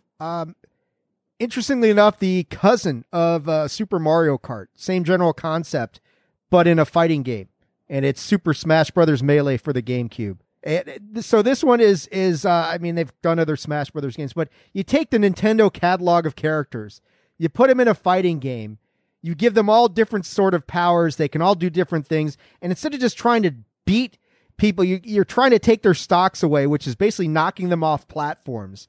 The game is done so well, and there's some characters who are just better than others, and they're like, and it's usually like the really lesser known characters like Marth on Super Smash Brothers Melee was really good. I used to love using Link, but he sucked. You know, that sort of thing. Oh. He was not very good at the game, but I mean, just the depth of the game that you wouldn't think would exist in a Nintendo-based fighting game. It's underrated and it's undersold, and the game is simply fantastic. It's played competitively around the world. I know when I first started doing stuff with Major League Gaming, they had competitive tournaments. I played like the number one player in the world. He beat the hell out of me. It was fucking brutal, but it was fun. And I mean, it just the stuff that they do at the game with so many different characters who all do so many different things, and their fighting styles are so very different. Some people match up better against like a wrestling game or boxing or anything like that. I've never played a fighting game. It is actually, out of all the fighting game series out there, the Tekkens, the Street Fighters, the Mortal Kombats, Super Smash Brothers is my favorite fighting game of fighting series of all of them. So it's really ranked high on here for me. You guys, it's one I've never played, but I keep hearing great things and have never kind of bit the bullet and bought it or anything. But yeah, I've heard really good things that it's not just straight 2D one level like a Mortal Kombat or Street Fighter. It's you got platforms and different things, and you're basically trying to knock the guys off the side, and they can you can fly back up and get back into the action. And or some grapple hook will latch onto the side of a platform, and you can go back up there and do all sorts of crazy shit. And I see Patrick's restocking on his scotch. Good man. Yeah, good luck restarting that video game later. Yeah. But yeah, Super Smash Brothers Melee for me. Number 12. Number 11, let's go right back to the orange box and talk about, unless you were going to defer that, because I got Half-Life 2 at number 11. Nope, let's do Half-Life. You want to talk about Half-Life and Half-Life? So Half-Life 2 was part of the orange box, wasn't it? Half-Life 2 was part of the orange box. Half-Life wasn't. Right. Just 2 was part of the orange box. But so, yeah. I mean, Half-Life 2, I mean, the original Half-Life was tremendous in its own right and a great game. And then they just took it's funny with video games, unlike movies, most of the time movie sequels aren't nearly as good as the original. Video games are kind of the opposite of that, where a lot of the times the sequels are far superior to the originals. And this is another one of those cases. The continuing stories of Gordon Freeman running through City 17, they just amplified everything that was so great about the first one. Gave him new weapons. The level design was really smart. really, it's just, and I'll kick it over to you, Dan. You've probably played it more recently than I have, but the gravity gun, which of course led to Portal and Portal 2 and all that kind of shit. Just the variety of the creatures, all these things trying to suck your brains out and that sort of stuff. It's just the crabs. There's the one with the goddamn head crabs. The head fucking crabs, man. Back to talking about crabs. Jesus. These are the worst. Goddamn the worst characters. Head crabs. But yeah, I mean, Half-Life 2 to me, just going around trying to keep Gordon alive, conquering all this stuff, figuring out levels. How's the best approach to this stuff? It's just a fantastic game. Yeah, the whole story from start to finish we start with Half-Life and Gordon Freeman and figuring out, how it gets to the end and coming back in with 2. And then you got, Alex Vance. I know I talked about the Half-Life Alex and the VR earlier, that was kind of the in-between there, and told her story and how the Vance family kind of was involved with Eli and her dad and things. And yeah, just the advancement of the different weapons, the enemies were just, just completely different than other kind of first persons, and dealing with those goddamn head crabs are the worst goddamn thing that I couldn't stand. Head crabs. That's the title of this episode, Patrick. Goddamn head crabs. Head crabs. What if you just put like a cream on them or something? You'd think that would help, but I mean, they just don't stop. They don't stop. But yeah, I loved that story. I loved the advancement of the guns. I mean, Valve and the whole Half-Life thing was so innovative with the different guns, and like I said, it led to Portal, which we'll talk about a little later. And it's just, they were so different, and it added some just crazy elements to things that you just never saw in first-person shooters. Fantastic series, great game. It is back to peace. That brings us to Tony. Number 11, PGA Tour Golf for the Sega Genesis. My last Sega Genesis game. Phenomenal fucking game. Press the button to start the power meter. Press the button again where you want it on the power meter. Bring it back down, and hopefully you hit it accurate. And if you did your job, you could definitely birdie every single hole and throw an eagle in here or there. The great thing was you could actually be on tour, and it kept your stats and everything else, and it had other pro golfers in there, and they had the real courses. So I love that game. I wish I still had all my Sega stuff to play that. I would still play that game if I had it. It was just so fun. It was just so much fun, and it gave you the courses and the real players. Well, maybe if you're willing to play a Super Nintendo version of it, I still have my PGA Tour for the Super Nintendo. That's fine. I'll just remember the good times. Suck it, Sega. It was one of my favorites. One of the few golf games that were really enjoyable at the time there, and that one was great because you could play the tour and play the different against different real golfers, and yeah, it was that was part of it was so entertaining and so different other than just playing around a golf. You actually kept your stats and kept track of where you ranked against the professionals in the tours. And if you played the whole tournament, you would get a different distance from the tee box each time. So you'd have a different tee box and you'd have a different flag position. So it wasn't like you played the same course four times. Each 4 days. You got a different look each time. So that's my number 11. Back when EA was clever. There you go. All right. Number 11 for me. Let's go back to the superheroes, Big Dave, and let's talk Batman Arkham City. Let's do it. About it. As far as superhero games go, we mentioned, like you mentioned, Dave, they were shitty for a while. There was a good handful of really bad ones, but then Batman came along and changed the game style, changed the fighting, changed the way stories were told. Again, it kind of got a little more gritty type of look to things, but had added all these elements of different puzzles, and rather than just the fighting, you could go around and there was little side quests and things where you could help some people that were on the ground and getting beat up by some of the bad guys, and you just go take care of them and get these little special quests, or all the Riddler puzzles that you go through and everything. And then just the main story alone, I know the last one went, added some extra elements because of what happened with the Joker in this one, but the Batman and the Joker story is just timeless and is fucking fantastic and one of my favorites. And this one, I just loved the way they told the story. And they had the Joker basically getting sick. And then, at the end of this one, he basically, dies fighting with Batman. And, the ending of him getting carried out of the, out to the streets or whatever. It just was, God, just one of those great moments in gaming that you just enjoyed to watch. Yeah, this one came around about the same time. What made this so good was this was kind of like riding parallel to Christopher Nolan's saga. So they were kind of both developing at the same time, and it brought Batman back to his roots, the grittier, the Dark Knight version. Arkham Asylum, the first game, was really great, and like the first superhero game that I can remember playing, other than like Patrick saying Marvel Ultimate Alliance, was excellent, but they're very hugely different games comparing Ultimate Alliance to Arkham City or Arkham Asylum. But yeah, I mean, what I like about Arkham City is it felt more like the detective aspect of Batman was focused on a little bit more in Arkham City, which is more true to his roots. But yeah, the story's fantastic. The levels are all great. All the little gadgets. I mean, that's the essence of Batman is the utility belt and all the gadgets, and they captured that in a pretty good way. So Dan's looking at me funny. So either that or he froze. I think you might have had some connectivity issues there. Yeah, you got cut. Oh, did I cut out there? A little bit. It was just a little bit. It was like a weird. It was like a weird combination of like cutting out in slow motion. Yeah.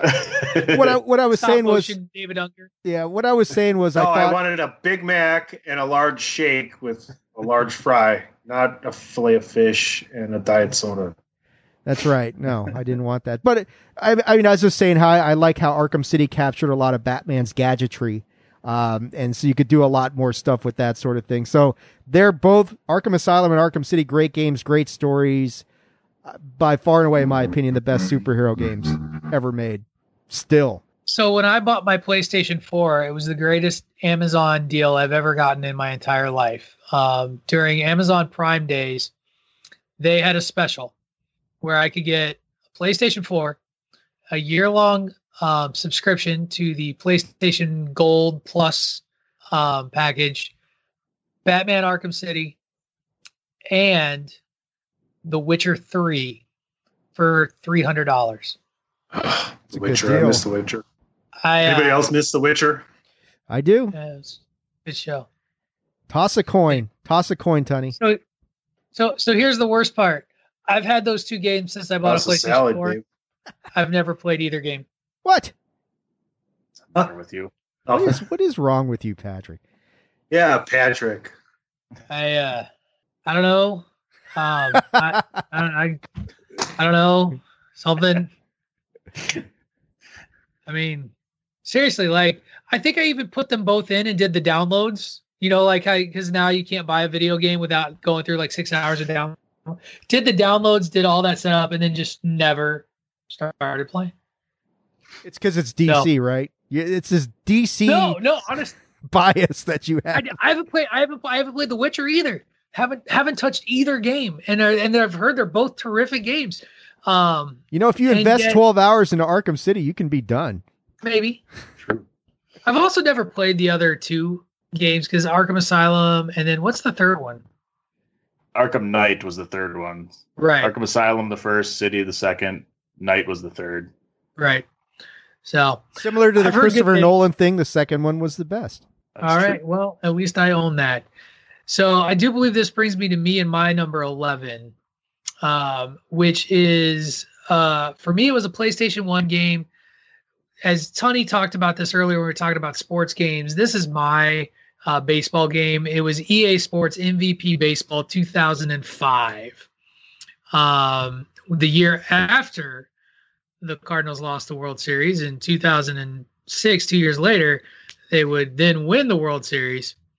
But that in-between year had Manny Ramirez on the cover and was one of the most primitive franchise modes I've ever played in my entire life. Like, it was franchise in the infancy of like building. You could build the team. Like, you could have, for example, for you Wisconsinites, you could choose to be the Brewers with like their rosters, but like you could choose not to use at the time County Stadium.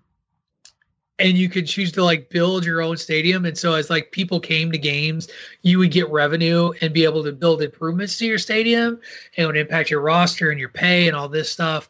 And you could do all these contracts. It was a very convoluted, very complicated game that it just didn't make any damn sense. And yet I played through it because it's like, oh, dynasty modes, but it had AAA, A-ball, AA, did not have low A and high A. Sorry, it wasn't that detailed. Had real players and contracts for the most part up to a certain point. Most of the low A guys were like made up characters that EA just gave attributes to. And you could play through, and that was my baseball game. I have a version of MLB The Show, and it's fun enough, but I love MVP Baseball 2005 for the PlayStation 1. During this very episode, I've been watching on ESPN Major League Baseball players actually play MLB The Show. That's what we're watching on TV these days, folks. That's right. It's where the world has gone to. That's what we're watching on TV. So not as nice of a franchise mode as would later come along, but it was really interesting to see it as something in its infancy. But you could like see players get upset with their contract and like where they were and how they were playing. Like that was always trying to keep players happy was weird. So some guy comes on and says, "Fuck you, Jobu. I do it myself." Basically. But that brings us to our top 10, fellas. Turn in the corner. Patrick leading us there. Home stretch, baby. So my number 10 is actually a pair of games for the Sega Genesis. RPGs called Shining Force 1 and 2. And these games are, you're going to hear this theme a lot when we talk about the rest of my RPGs in this list. Replayability is something that was always big for me. And Shining Force was this game. You started out as this character you name yourself who has to go forth and gather the Shining Force to take on the forces of evil. And it was this turn-based RPG where you could have up to 12 characters in your party or something like that, some obscene number. And yet there were something like 20 characters in the game that you would recruit. And they would all have different abilities and skills and things that they could do, just like all of these other RPGs. But it was a very fun map-based game where you could just you would play through, and it was really unforgiving in that it was unique in that you didn't wander around a big overworld map to run into random encounters. Every fight, every battle was set, and every battle was like a gateway, and you had to be able to successfully complete it. But the way you leveled up in the game was you had to recognize that your characters needed to level up, and your main character had a spell called Egress that was an escape from battle mode that put you back to a safe place to where you could refight the fight with the same monsters to get the experience points you need to move forward. So it was a very different take. It was very strategy based. You had to know how the computer was going to react and respond to you, while at the same time being able to be aggressive enough to go out there and complete the quest. And it was fun. It was my favorite RPGs to play out of the Sega Genesis. That's my number 10. Number 10 for me is Super Mario World for the Super Nintendo. Higher on Tunnies. Got her higher. All right. I remember the cartoon. The Super Mario Brothers? Super Mario World. There was a Super Mario World cartoon. I remember the Super Mario Brothers show where it had Zelda cartoons on it. Nope, it was after that. Sonny. What? You two, your turn. You're number 10, buddy. Okay. My number 10 is NBA 2K series. DP, I know you had that on your list as well. It's another one of those things where you can dive into making your own character and fulfill your own NBA destiny, right? Like you can pick your build. You can pick what kind of player you want to be. You end up going through the combine and everything else. So playability is great. You can go online. You can actually go online and work out to make your player better. You can go online to get tattoos on your player. You can go online to get a scooter to drive around online. Like there's so many things. You can play Frisbee golf online on NBA 2K20, right? You can, but the best thing is when you go online and go into the neighborhood, there's a bunch of courts, like outdoor courts, and you can go in and check in, and you can play 3-on-3 against other people that also play NBA 2K20. So it's just a great game. I really love it. The playability is great. The community about it is great. And everything is so unbelievably authentic. DP, I know you played this series plenty. I loved it a few years ago. I can't remember which exact one it was, but when they've really started getting where you could create the character and you go through the season, you had to play a game, you get drafted, and then you would, I was so excited because I actually got drafted by the Bucks and then got to play, through a season, and you, as you go through practices and you build your character, eventually you start getting more and you can add into your attributes and everything. And the ability where you can actually, you run an offensive play and you can call for the ball and the players, they'll pass it to you more often. As you get better, they pass it, they rely on you more, and you can do that kind of thing, which is really cool and really different.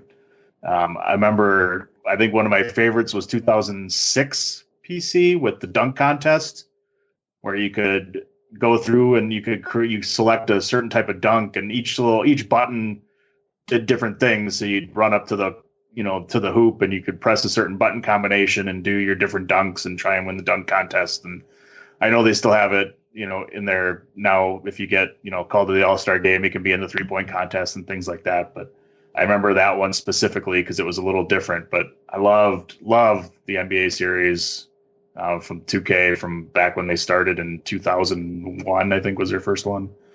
They may have failed us with the WWE game this year, but their bread and butter is the NBA series, and it's fantastic. If you're an NBA fan and you want to play an NBA game and you want to pick it up, it's easy to play. It's easy to play, and it's fun. And the Wizards can actually be good on this game. No, that's the one thing that can't happen. Okay.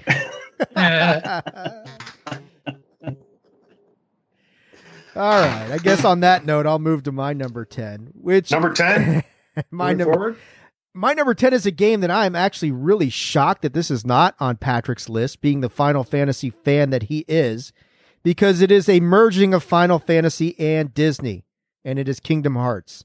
No reaction. Fine. Now, this was a merging of Disney and Final Fantasy characters, and just this epic storyline. Kingdom Hearts. Yeah, Kingdom Hearts. What did I say? I didn't say something wrong, did I? You broke up a little bit. You keep going. Oh, I'm sorry. Yeah, bad connections. Well, it sounds good on my end, so that's all that counts. So, but yeah, they took these two franchises, which you wouldn't think that they would work out well, but they really brought it together brilliantly. And you've got a big, healthy amount of the Disney catalog. You've got Final Fantasy characters, maybe not like the major mega Final Fantasy characters, but they're going through this adventure. They're trying to find the Keyblade. They're trying to put all this stuff back together. And man, all I can remember about that game, because it's been a while since I played it, was the boss battle against Ursula, which took like a fucking day to actually beat her ass. And going through different, okay, I'm going to try this. Nope, that didn't work. I'm going to try this. No, that didn't work. Let my kids try it. They're better video game players than me. Nope, they can't do it either. It's just an engrossing game. It's kind of the opposite of what we talked about, where we were saying how like sequels were a lot of times better than the originals. That did not happen so much with Kingdom Hearts. The first game is fantastic. It just got everything. It's got all the role playing elements you want, great characters, engrossing story, puzzles to solve, mega bosses who are just a pain in the ass to defeat. I just love Kingdom Hearts. Yeah, I never played Kingdom Hearts, and I'm comfortable saying that. Like that, there's a reason it's on my list. I know a lot of people love it. I know it has a huge following. If you look at any con, there's inevitably people dressed up as Kingdom Hearts characters, complete with Keyblades. So I get that it's got a huge following. Square definitely hit it right with that series, but yeah, just not something that ever really crossed my interest to play. So. Sorry. When you have an extra 40 hours, just go and do it. No, I got to go make up the 12 hours I just lost to then move forward in the game that I was working on. That's right. Jeez. Your life will not be complete without it. I got it. I got you. I'm with you. Damn Skippy. Number 9 on my list is, my opinion, the greatest survival horror game of all time, and that is Resident Evil 4 for the GameCube. I don't know, if there's any Resident Evil fans here. all the games were pretty good, but they all had issues with them, stuff before Resident Evil 4. They all had, the control system was off. I can't aim this gun worth of shit. Ammunition's running out. Go ahead, Tony. It isn't that to your point of where movies maybe regress, video games progress. Yes. In finding their flaws and capitalizing on them and introducing more innovative storylines. Right. And Resident Evil 4 captured all that. It fixed like they added laser sighting to the shooting mechanic, which made it easier to aim things. The previous games were all about the dogs jumping through the windows and scaring people. And this story was just scarier and it was more engrossing. Like the game starts off, like if I remember this one right, I don't know if you guys played it, but like the very first level has this boss that you're fighting right out of the gate. And you're like, what the fuck is going on? How am I supposed to deal with this thing right off the bat? They had really good voice acting, which I know the previous iterations of this series didn't really have the voice acting nailed like this, but they just did everything so perfectly. It was one of those games that actually, it came out on all the consoles, but I thought it played better on the GameCube. And just the control scheme seemed to work better on it. But it's, in my opinion, just the pinnacle of survival horror games. Still have never played anything better than Resident Evil 4 as far as survival horror goes. Number 9 on my list, guys. Well, you speak of we talked about granddaddy of like RPGs. Resident Evil as a series is the granddaddy of survival horror. I still remember playing Resident Evil 1. I remember those dogs jumping out of the window or jumping through the window and not expecting him the first time. Because that's the thing is the first time you're just like, Jesus Christ. And then you get used to it. But it was very good. They were always, it's funny, with Morgan last week, very good with sound. And just like, at least remember the original Resident Evil, just fucking silence as you walk through. Those horror games, they rely on that, quality sound and exact, things connecting all at once. Silent Hill comes to mind in games like that as well. DP and I played kind of that iteration. There's a game called Fear. I don't know if you guys ever played that, which is like very apropos. Yeah, I mean, you're like in the sewer with somebody who resembles the chick from The Ring. And I played Teenage Mutant Ninja Turtles. Not that sewer. Oh, okay. But yeah, there's scenes where this thing is coming at you and your light you have goes out and you don't know what the hell's going on. And then she's like right in your face. So when survival horror is done well, it's done really well. But let's be honest, there's a lot of games that have not done it very well. Resident Evil 4 did not have that problem. Fantastically done. All right, my number 9. My number 9 is the FIFA series. And I thoroughly enjoy playing online against my friends. Mike Mann, original member of DWI, and DP, we had our own little league that we would play and things of that nature, but just great playability. You can find everybody and their mother that is a professional soccer player on TV right now as they're showing all these professionals playing soccer or video games, I should say. And it's just great. It has the whole scope of everything, right? Every single league, every single country. Like you can come up from the bottom all the way up to the top. You can play in America. You can play England. You can play Germany. You can play France. You can play all over the country. You can play every single cup you want. They put the World Cup in there with it. And the gameplay in and of itself, determining what kind of style of gameplay you want to have on the field, like formation-wise, you want to be more attacking, who you want to bring up, you want to have more of a speed team, etc. EP, I know you and I have went back and forth many a time, online version of this game. And it's just another one of those that are fun to play and talk shit to your friends too. Oh yeah, I had it lower on my list. It was 24th on my list. I know we were holding out to talk about it, but just absolutely love playing this one. Like you mentioned, the being able to manage your team in a season was just fantastic. You go scout players, you can do, you manage your contracts and everything, and you can transfer window. The transfer window, the 30 days at the beginning of the season where you try and trade guys or buy guys or whatever. And I remember, you just basically would, whoever I played with for the most part would wipe out my entire team and try and, restructure my entire team to whoever I wanted to play as. This game made me more of a fan and got me tuning in Sunday mornings to watch the Premier League in England. So there's not many video games that can get you to say, hey, I ended up watching this on TV, the real thing. I can just tell you that from my perspective, many a fight in dorms started over FIFA games gone wrong. Back in my days when I used to work as a residence hall director, boy howdy, that's some intense shit. Much like the fans of actual football games. Oh yes, soccer fans, passionate? No, what? No, Most calm fans in the world. TP to you. All right, for me, number 9, the last of my Mario Brothers collection, and that's Super Mario Brothers 2 for the NES. God, No way. That was the best. Why are we talking about this after 3? Because you like digging holes? You like digging holes, hey? I like digging holes. I like playing as different characters rather than just Mario. You throw turnips, man. Yeah, you throw turnips, you get potions, you get different boss fights, you get to fight Birdo. Over and over and over again. You get different enemies all over the place. It was a completely different take on Mario. It was so different than the original. Because it wasn't originally a Mario game. Like, that's the thing that's really interesting about that history is that Nintendo had this, I can't remember what the original name of the game was, lying around, and they wanted to market it to the American population. They're like, well, what can we do to make this marketable to the United States? I got it. We'll put the Mario characters in instead. And that's why you didn't, like, no other series has, like, the Shy Guys, those little ninja dudes. Oh, yeah. You know, like, all, like, it's the whole only thing is different. That Lizard King dragon thing, like, at the end, not Bowser. Wirt. Yeah, like, and then I will say, Tony's got the White Claws. They're back. I will say that being Toad and pulling up the turnips faster than anybody else, which was really about the only thing that he could do, is like lift and throw things farther and better than anybody. Like, that was it. Princess Peach, being the levitation that she could do float. With Princess Peach was kind of unfair.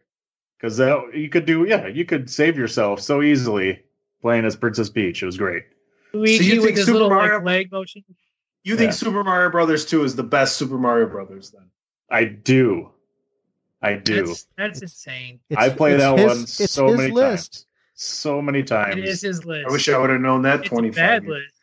Because his list is now invalid, but you know. I think we should move. We're going to move on to my number 9 because of that. I don't even know who I am anymore.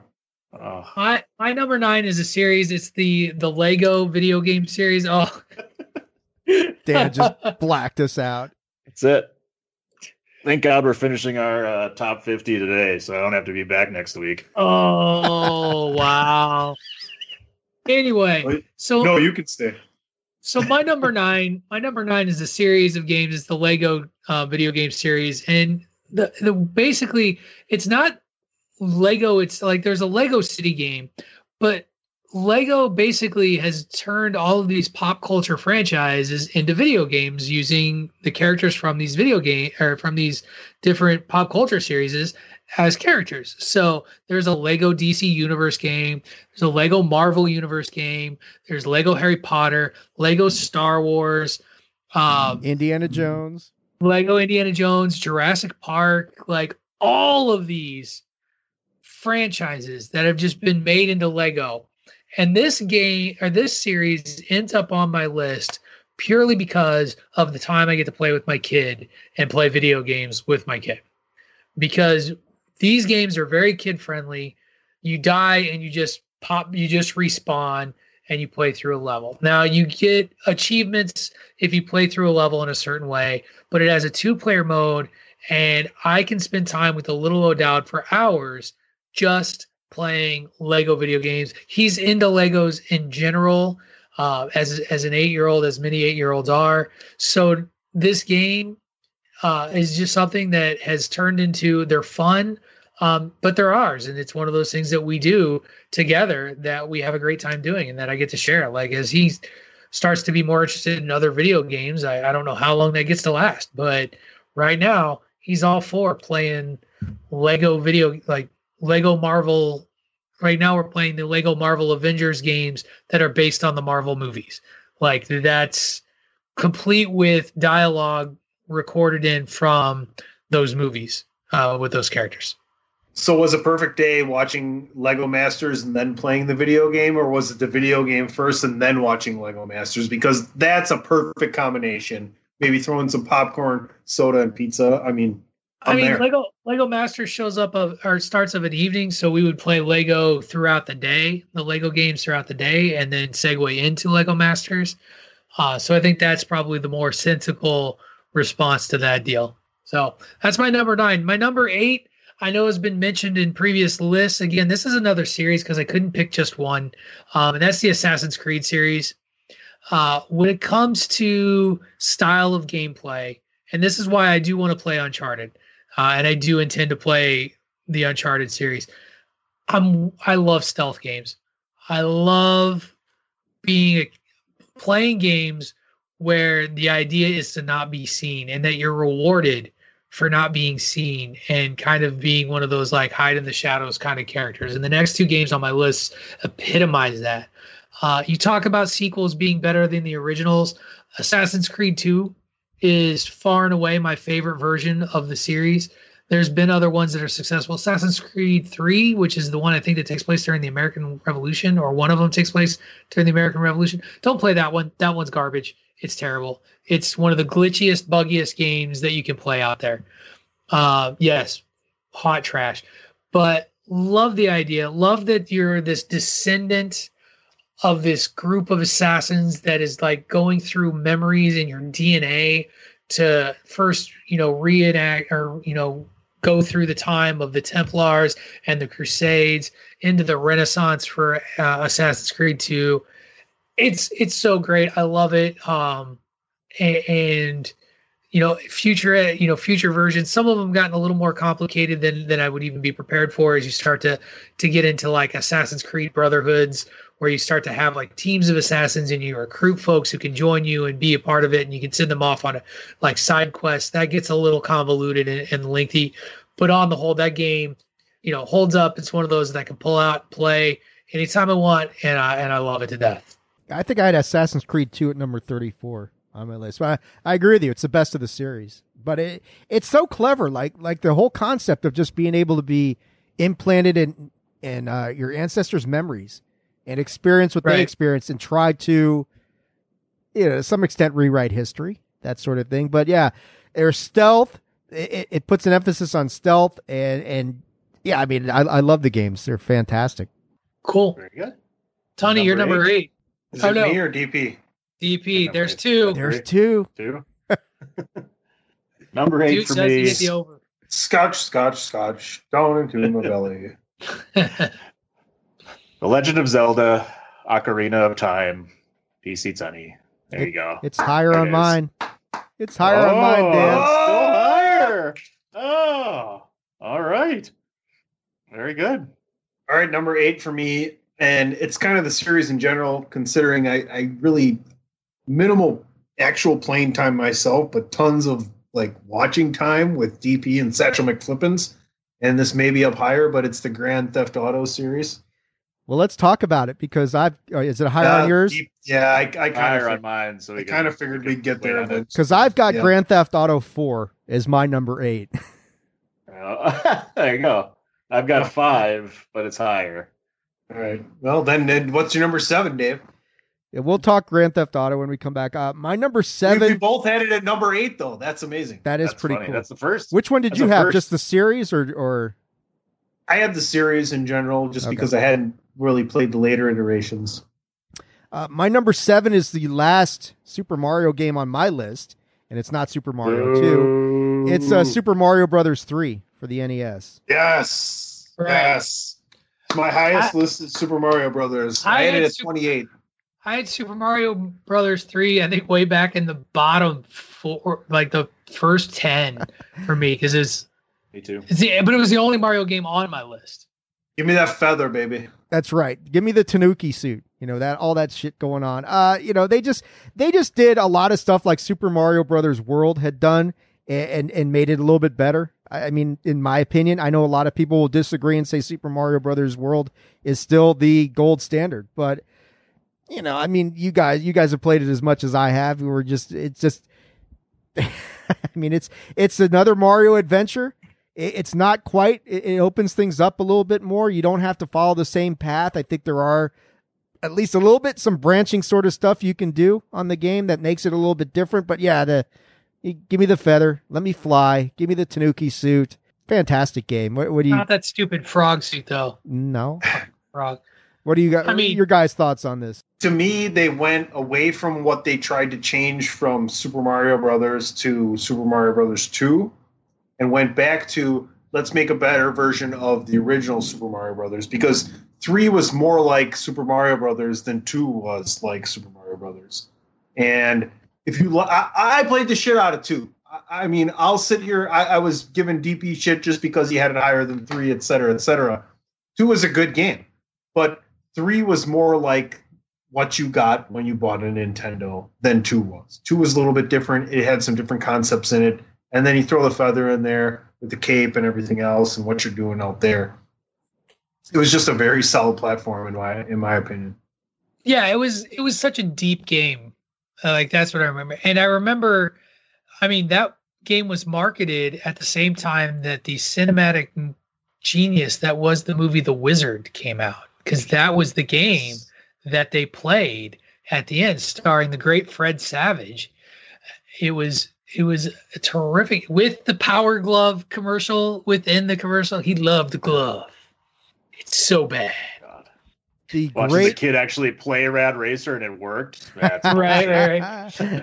Great legendary Fred Savage, folks. What I loved about that movie was actually less about that, but was when they get to the big video game final, and the gateway game was Ninja Gaiden, but then they were like, "You're going to play a game that's never been played." And you're like, "Ooh!"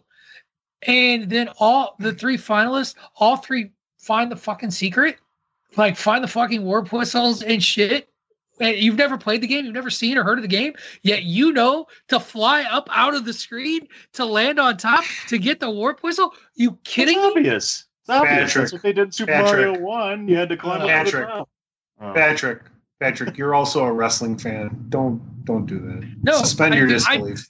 I do this to Greg all the time. That's why he cuts me off now on the show. Like, I don't get to finish my thoughts anymore because he'd be like, "No, we're not having that."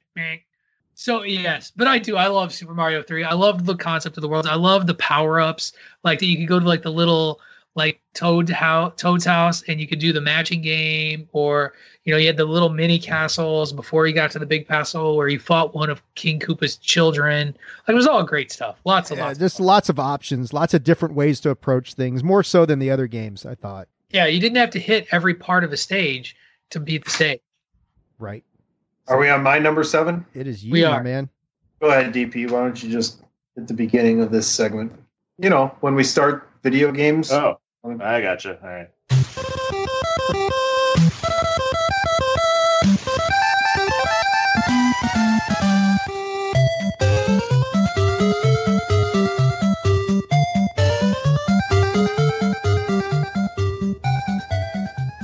Ladies and gentlemen, this is Howard Cosell. Let me take you back to a moment in time. In specific, it's Christmas 1986. A young PC Tunney waiting around the tree the night before Christmas thinking, what will I get? Parents said, no way we could find a Nintendo Entertainment System, but golly gosh gee if they didn't do it. The next morning, PC Tunney, bright-eyed and bushy-tailed, wakes up, opens up the wrapping paper, and there it is. It's none other than Mike Tyson's Punch-Out and the Nintendo Entertainment System. Baby. King Hippo, Glass Joe, Soda Popinski. I mean, everybody knows all the characters. Everybody knows all their Piston Honda, whatever you want to do. I mean, you figured it out as you went along. You caught their little glitches and you capitalized. And when you got to Mike Tyson, it was one hell of a fight, JP. Oh, forget about it. It's one of the ones I know besides the Contra code is the code to get to Mike Tyson. Yep. Everybody knows that one. 007-373-5963. Yeah, everybody knows that. I always loved going there and getting beaten in one punch. Yeah. Like, Yep. don't. Well, Very Mike Tyson, though, right? Very, very Don't true. blink. Literally, don't blink. Right. Well, and watch for him blinking. Like that was his tell, right? If I remember right. Yep. I think one of the Blink, cool things blink. about the game, though, is you didn't have to continuously play it. You could stop and write down the code to where you were, and you could come Right. back and play the game later on, right? Right. And Each level Just had a- a few more guys in it. You started off with a couple in the minor circuit, the major circuit. You worked your way up. Yeah. So who is the guy that stuck you the most in Mike Tyson's Punch Out? Because everybody had like one that kind of stuck you for the longest. It took you forever to get past. Hippo. Really? Hippo. Oh. I could Really? never get. Because I could beat Bald Bull, but I could never get past. There was a lot of times I could never hit him on his little jumpy move. Yeah, the timing was a Was little it timing? tricky on that one. I could never miss. I could never get the timing.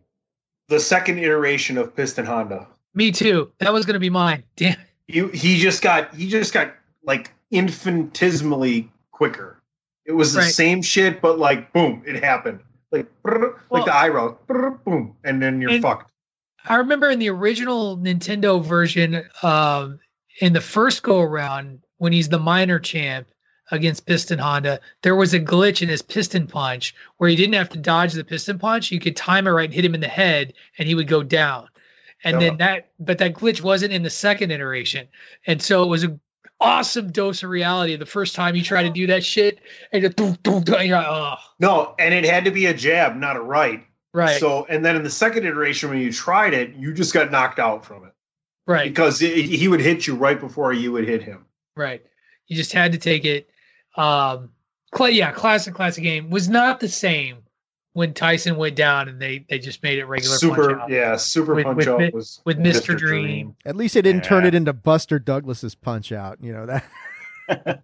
Sega had to do what they had to do. All right. They weren't all winners. said I had both, right? Right. That was. That was like when they did that in WWF when Mike Tyson was supposed to be on that Saturday night's main event, And then he got his ass lost. kicked in Tokyo. They were like, "Oh fuck! Now what are we supposed to do? Get Yeah, Buster that's- Douglas." Get Buster Douglas in here.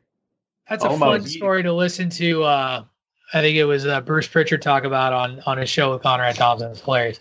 He paid that off in '98. Right. Yeah. DP. All right, number 7 for me is Super Metroid. Go ahead, Metroid convince me Prime. why this Yeah. is better than Metroid Prime.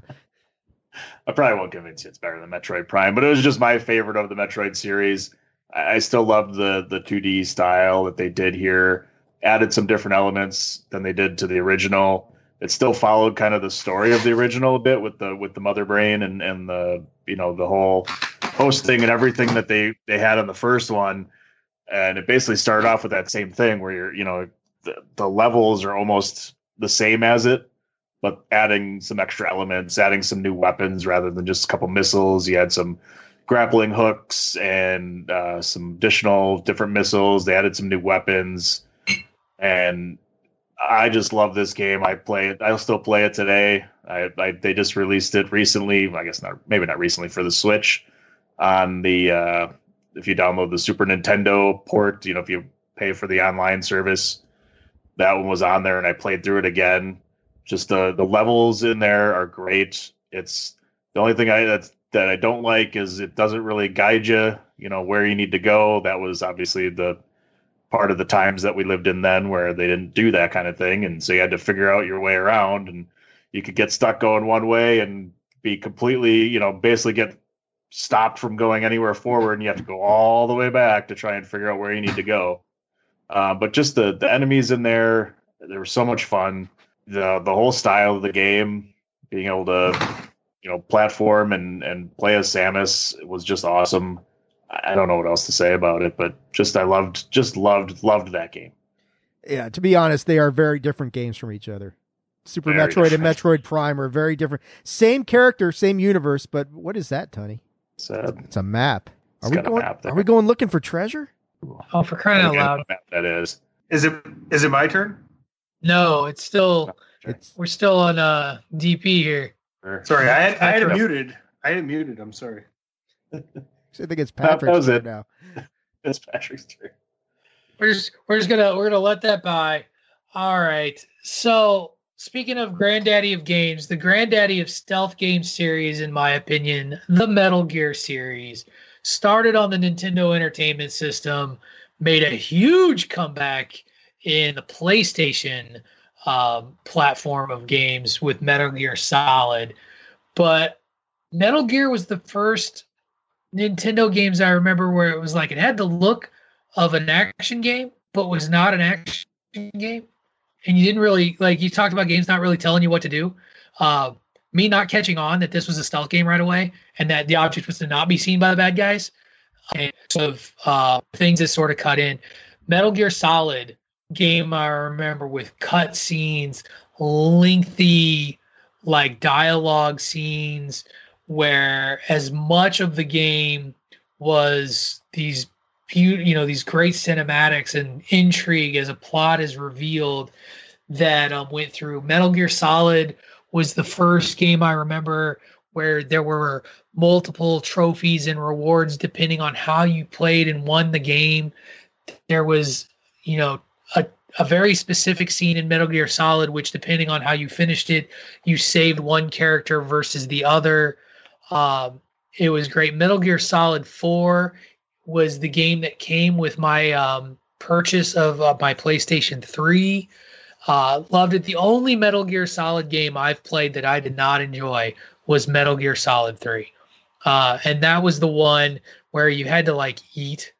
You had to continue to eat and take time to hunt food and stuff. And I'm like, I don't want to do this in this game.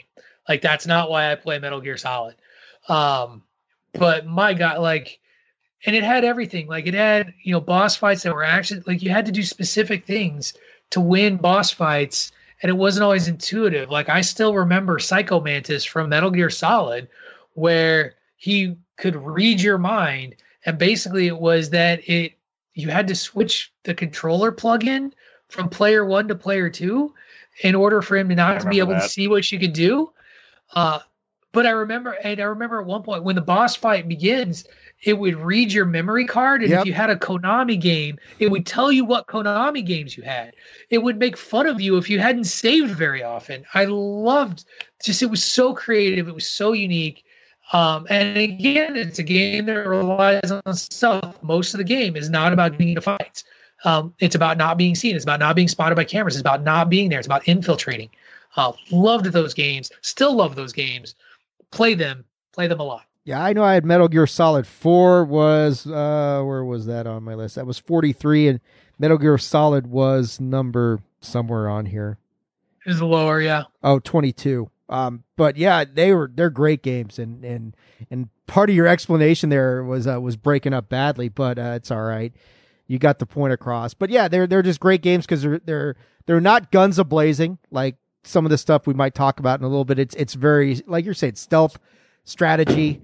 What's the best weapon to use? Hey, I'm going to use some cigarette smoke to display these tripwires. Just clever little things like that hadn't been done before. So yeah, they're fantastic games.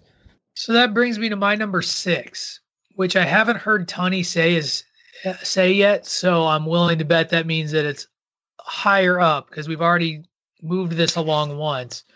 But it's Tecmo Bowl / Tecmo Super Bowl. And Tony is waving the finger, so we'll move on to DP for his number 6. This has become a game of sheep's head. If you're a good player, you know what cards are left. Right. Well, number 6 for me is GoldenEye for the Nintendo 64. Watched you play that a lot. You promised the first 41 through 50 we were going to talk about this. So I said it was a long ways away, and it was. Here we are. Yeah, for me, just the first first-person shooter I played that just completely entranced me, and it was just so amazing from the start. Where you're basically when you start in a AC vent and dropping down into a toilet was pretty funny. And then just the whole gameplay of that. I mean, it was so innovative. It was so different. It had you just still had that stealth element in a lot of the levels, but then, the rest of it was you could just, you could run and gun and shoot if you wanted to. You didn't necessarily have to do stealth at all, but it certainly helped in a lot of levels. It had all sorts of different, each level was completely different. One where you'd be outside in the snow, one where you're, jumping off a bridge and things like that. And just everything was so different than the complex where you're in a regular looking office room area kind of thing. And the plethora of different characters, the fact that it followed the GoldenEye movie storyline a bit, obviously, not 100%, but, it was very similar to it. And just remembering the control room when you get towards one of the last levels, the control room, I can't tell you how many goddamn times it took me to beat that level finally, because it was so goddamn hard, where you had to protect Boris while he's, hacking into the system. And there's guys coming from different levels from left and right all over the place, and you got to try and protect him. It was just damn near impossible. It was so hard. And then the deathmatch element, being able to have 4, get your buddies together, 4 different screens, on the same screen, 4 different blocks, going through your different guys, learning those levels, all the different secret passageways that were there, the different styles that you could do. Whoever played as Odd Job was an asshole. But I couldn't even remember when I played as Odd Job. I had my brother. I remember playing with my brother and his buddy that game quite a bit. And one of them would play as Odd Job because he was just so terrible. And he would just get his ass kicked and be just so frustrated. It was hilarious. I couldn't win as Odd Job with the golden gun. That's how terrible at that game I was. Yeah. Just my favorite of all time first person shooters. Great game. I mean, it was lower on my list, a lot lower, but yeah, it's too much fun. Extremely popular game. One of the first, you played that online, right? No, that was for the 64 prior to online. Yeah, you all had to gather around in a room, 4 controllers. Wasn't there another iteration later on in a different probably system? They did a GoldenEye 007 reboot, kind of, where it wasn't exactly the same game, but pretty similar, that they did later on. Yeah. Okay. Just checking. Me, number 6. This game came with a map. There's 2 sides to it. You got okay. Fire up. I know. I know which one it is. Right. We'll get to New Austin and New Hanover later. Maybe even a little West Elizabeth. Oh, this is the last episode. So today, it's gonna happen today. Dave, you're number 6. My number 6 is the first of 2 Bethesda games that made my top 6, and it's Fallout 3. So, I mean, the whole concept of you end up in one of these Fallout vaults where you're down there when there's a nuclear war, and then you come out, you emerge into the world, and all hell is broken loose. Everything's fucked up. You got the story's great. They've got the guns where they have this attack system where you everything slows down and you can focus in on certain body parts and just shoot people in certain body parts. The landscape is littered with all sorts of crazy creatures and mutants, and they have got, every good Bethesda game, they got tons of side quests. There's just a never-ending amount of things to do. It really, and it took the Fallout series, which was good to begin with, and really kind of brought it high def. And there's just so much going on with this game. Just so many things that I mean, it's just one of those type of situations where you can just get lost for 100 hours or 60 hours, 80 hours of just going and doing stuff. And it's just a fantastic game. So yeah, Fallout 3 was number 6 for me. Nobody's got anything on that. That's fun. Never played the Fallout series, unfortunately. I tried to get into it, and Fallout 3 was the first Fallout game, only Fallout game I ever bought or played. I just couldn't. I don't know why. I don't know why I struggled with it to get excited behind it, to get into it. So that's why I didn't make my list. It was that one in the BioShock series, or the 2 that I wanted to play and just never could, I don't know, bring myself to get going into it, I guess. They're both on my list, Dan, so go play them.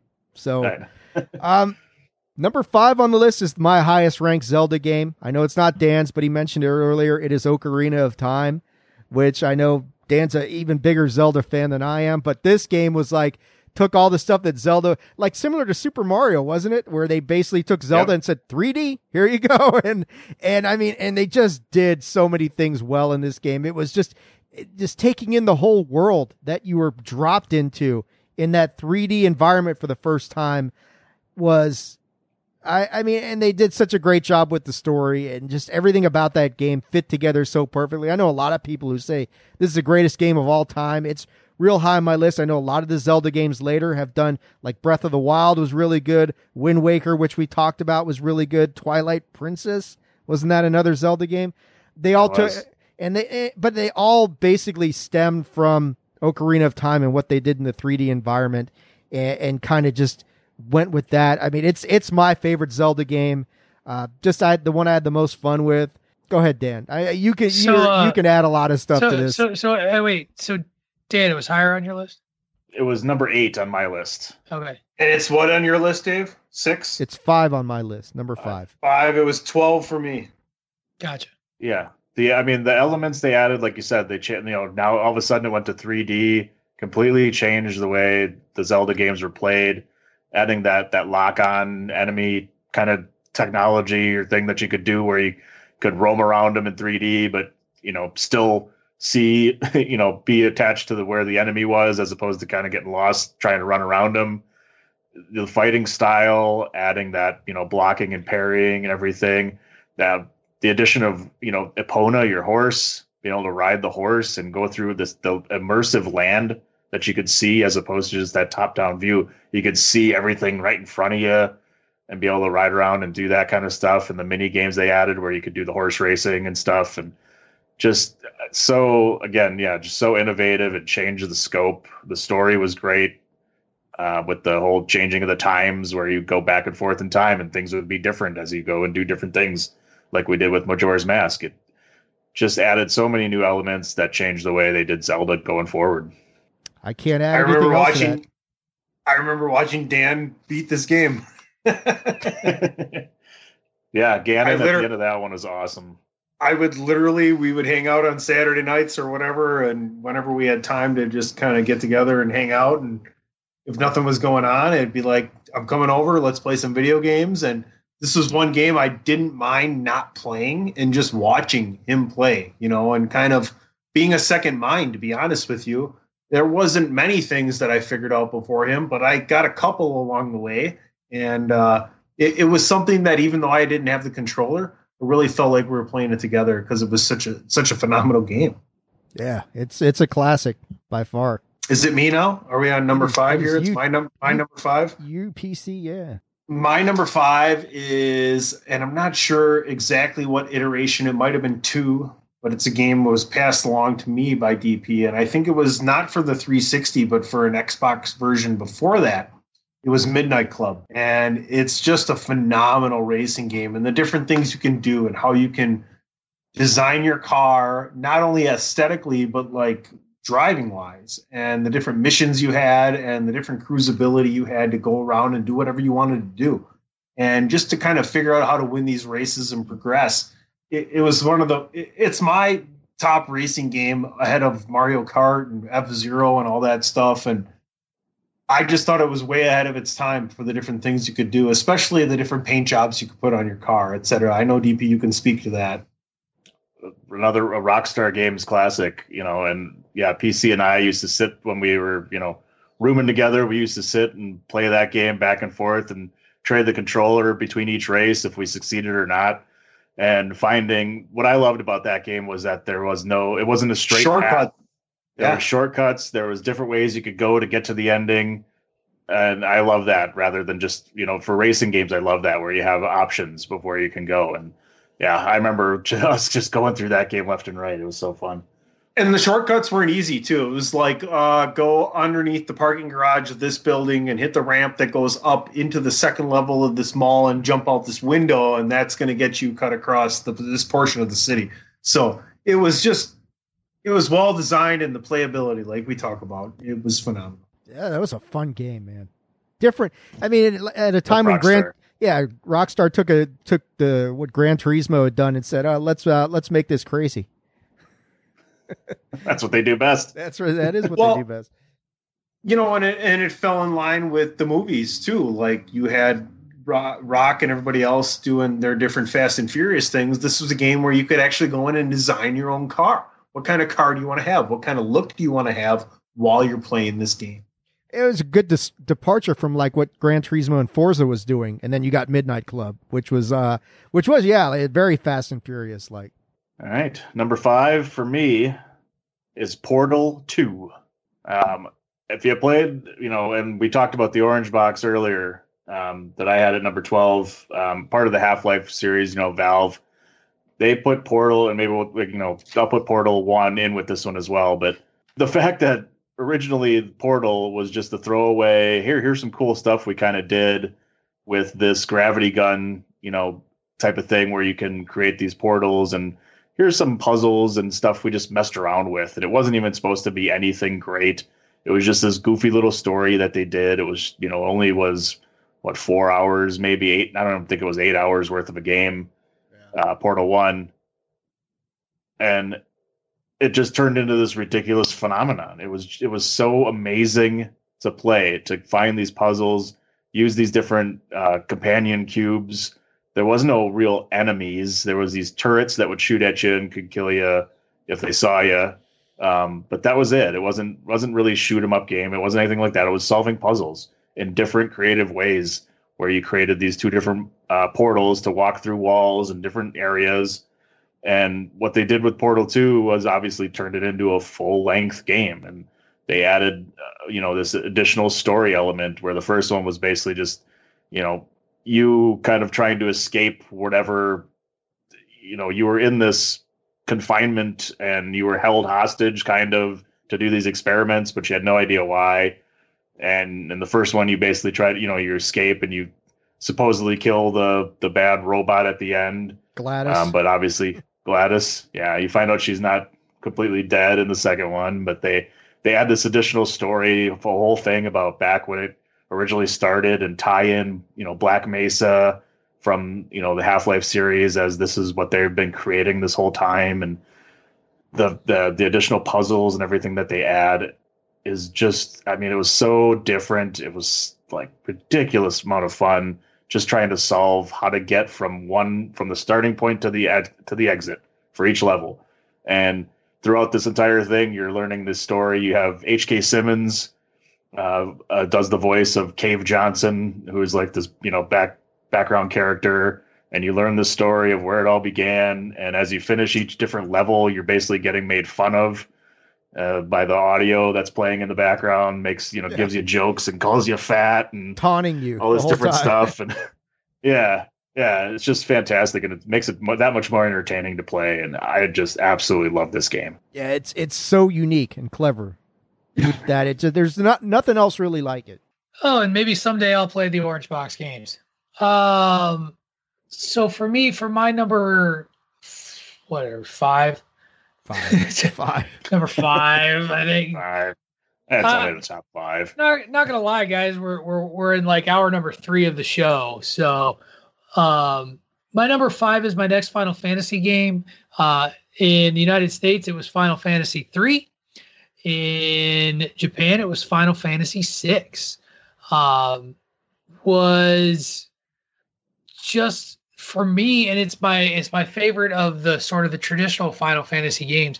The scope of this game was what really brought me in, and it had a plethora of characters that were all wholly individual and unique, and no 2 characters did the same thing, and that was just awesome for this game. It wasn't like they each had different like jobs and roles. No, everybody was a different class, and each and every one of those classes had its own unique abilities that made them unique to your party and gave them skills that could help your party. Was the first Final Fantasy game I remember playing to find all the secret hidden items and and abilities and things that you needed to win a game. Was I spent hours in a specific cave because it had a cave of creatures that couldn't attack invisible characters, so that you could fight out 260 some battles to uncurse a shield to give you the ability to use this shield that then gave you an Esper that allowed you to do one of the more powerful summons in the game. I remember choosing Ragnarok the sword over Ragnarok the Esper because the sword was more useful. And the story was just ridiculously huge and deep and engaging. And for me, it is my all-time favorite Final Fantasy game, and one that I can replay again and again and again with, never using the same party ever. With the exception of Setzer, who is always in my party because he has this really cool weapon called Loaded Dice, and you give him a thing called a Genji Glove, and he attacks things 8 times with this dice and kills everything. And that's super cool. I can't add anything to that. My favorite Final Fantasy game by far. So that brings us into my number 4 as we cut into the third hour of the Bandwagon Nerds podcast. Almost. I've talked about these games a ton as a Dungeons and Dragons player, 2nd edition D&D guy. Back in the 80s and early 90s, TSR was the company that owned and published Dungeons and Dragons, and they put out a bunch of Dungeons and Dragons simulation games called the SS under the company's Strategic Simulations Incorporated, and they were called the Gold Box games. And there are 9 of these Dungeons and Dragons 2nd edition simulation games that to this day I have continued to play over and over and over again. I have them saved on my current laptop just to play Dungeons and Dragons in a computer system. They took place in 2 different worlds: the Kryn setting and the Forgotten Realms settings. And books were based off of a couple of those computer games. There's tie-ins to those games. I used to read the books that went along with the games. It had all the character classes, had all the rules, and had grossly unfair final boss fights that would wipe out your entire party in less than a minute. Love those games. You can still play them on GOG.com. You can buy them. They're licensed, they're proper, they're legal, and lots of fun. I don't remember playing those, but I remember hearing about them. But they sound like something I definitely need to check out. We're all learning something from our list here. Well, the thing about, and it was like they took all the rules seriously, like encumbrance, like you couldn't have too much stuff or it would impact your movement and how far you could walk. And that was really annoying. Kept track of time. You had to memorize time. It was a first person labyrinth to walk through dungeons. So you had to map up where you went. And the first place you go to, there's a fight you walk into that will kill you every time because your level 1 characters can walk in on a bunch of trolls and some ogres goofing off and they kill you. You have no chance. It's brutal. It's a great game. Sounds like Dungeons and Dragons. Very much so. Number 4, DP. Number 4 for me, a little game called WWF No Mercy for the Nintendo 64. You could almost put the other ones in that N64 era there, WWF WrestleMania 2000. There was WCW Revenge and WCW NWO World Tour that were pretty much the same game, but obviously No Mercy added a few elements to it with the ability to create characters and save them to your memory pack. And the ridiculous amount of customization you could do to those characters was insane. They had every single move. And you could sit there for hours creating your characters and creating the moves. PC Tunney, you ready to throw your 2 cents into this one? Well, we did create a character, myself, DP, and Satchel McFlippins. His name, El Savior Jesus Christ. Full garb coming down. Crown of Thorns. Jesus Driver was the finisher. He did rain hell, death, and destruction from the skies on his opponents.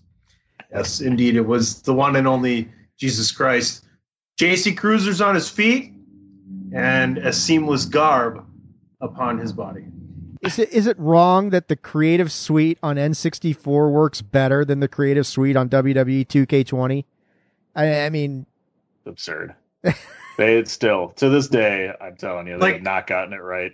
Yeah, why do I have to go through like an hour and a half of setup on a character when I could just do it in 20 minutes on fucking N64 and it had the same customization? Yeah, it was great. Exactly. And the gameplay was phenomenal. Everything. I mean, to this day, there's not one wrestling game I've played that's any better than this. Customization wise, play style wise, I absolutely loved it. It was a great simulation. You know, it's not 100% arcadey. I mean, you could create even your entrance you could create, but like, I can't tell you the hours we spent creating all our different characters that weren't in the game, all the different wrestlers and superstars. PC would sit there and set up how he looked and all his outfits, and I would go through and put in the moves, and we'd be all set. And you know, we'd play tag teams and winning the championships. They had a little storyline, but going through the Royal Rumble, I remember to unlock some characters, you had to get through the Royal Rumble. You had to, and it was just they had I can't remember what they called it. Was it just a gauntlet rumble or whatever that they called it, where you had to get through each group of 10 that you would unlock a new character, like Vince McMahon would be one and Shane. And then to unlock Andre the Giant, you had to get through 100 guys. And I can't remember how long it took us to finally get through the 100th guy so that we could unlock Andre the Giant. But you could set up factions and move your guys around. I don't know. To this day, man, there is not a wrestling game like it. We're hoping with no WWE 2K20 that maybe we'll go back and hey, let's bring back THQ and let's get this game going again. Wishful thinking, Tony, but keep hope alive, buddy.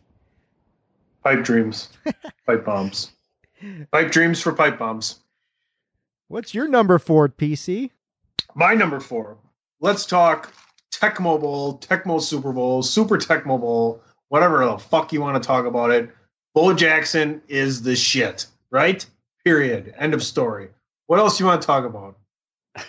That I prefer to play as the Bears with Walter Payton and Mike Singletary and Dave Duerson and Steve McMichael and I'm sorry, your mouth. Or you could be San Francisco and take Joe Montana and run all the way backwards to the other end zone and then toss a deep ball to Jerry Rice and catch it.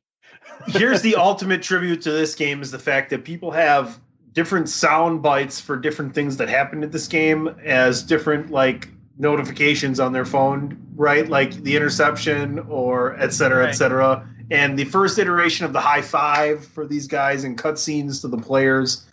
It was just playability once again. Right. You went from having this many plays and then the future version, this many plays. Yep, right. There you go. And then you get to Super Nintendo where you could actually substitute guys in the roster for where you wanted them and pick your own plays and build your own playbook. So the game progressed as it aged. That was the one where they put full on rosters, and I would play as the Buffalo Bills. Actually, I was a Bears fan. The Bears were trash, but the Bills, it was during the Bills. Yeah, they are 4-year run. My team is trash. I'm okay with it. But you had probably why you're a Cardinals fan. Yeah, because they win. I'm sorry. I don't know. I thought you bandwagon nerd. No Cubs. No. What, you couldn't wait around for them? No, see, you got to understand. I grew up in Central Illinois, where we get to divide our loyalties between the north part of the state and the south part of the state. Anyway, copied that, Boba Fett. Anyway, but I PlayStation again came through. PlayStation 3 in the PlayStation Store, you could actually download Tecmo Super Bowl to the PlayStation, and I downloaded it. And they didn't have player names, that didn't port over, but it allowed you to change the names of everybody. So I went back, looked up every NFL Tecmo Super Bowl roster, and named the entire game, so that I could go through and have Cornelius Bennett on my defensive back in my linebacker core to get after it with Bruce Smith against anybody and everybody. Run Thurman Thomas down your throat, throw it to Andre Reed. Often. So Don Beebe was on that team. Loved Super Bowl champion Green Bay Packers, Don Beebe. Right. Anyway, so yes, Here we go. Here's to the Tecmo Super Bowl. Quick, Dave, before somebody else makes a Packer joke. Oh, no more Packer jokes. My number 4 is what's up? We're still podcasting. Yes, my wife is. Don't you have more cats to rescue? Jesus Christ! Hey, I thought he wants to know if you have more cats to rescue. 37 minutes ago. I'm sorry, I didn't mean it. Like Little baby is going to in 2 weeks. He will be off to I think it's the Kitten Corner Cafe Rescue and Lounge in Washington to find his forever home. Great. Since we don't want this podcast to be 4 hours, I'm going to move on then because Corner Cafe does not all start with K's, does it? Because that would be number very 4, bad. Mr. Ungar. My number 4 is the other Bethesda game that made my list, and it's the Elder Scrolls Skyrim. And Elder Scrolls, of course, massive franchise. They got Oblivion was great, Morrowind was great. Skyrim's my favorite. I know a lot of people there's a lot of people who don't dig this game because, I mean, like we talked about side quests earlier. I mean, this game is the mother of side quests. There is so much shit going on in this thing. You got the main story, and you've completed the main story, and you're 30% done. You're like, wait, what the hell just happened? There's so much to do in this game. I know one of the complaints is, there's a lot to do, but really, once you get all this stuff, you don't have anything to really do so much with it.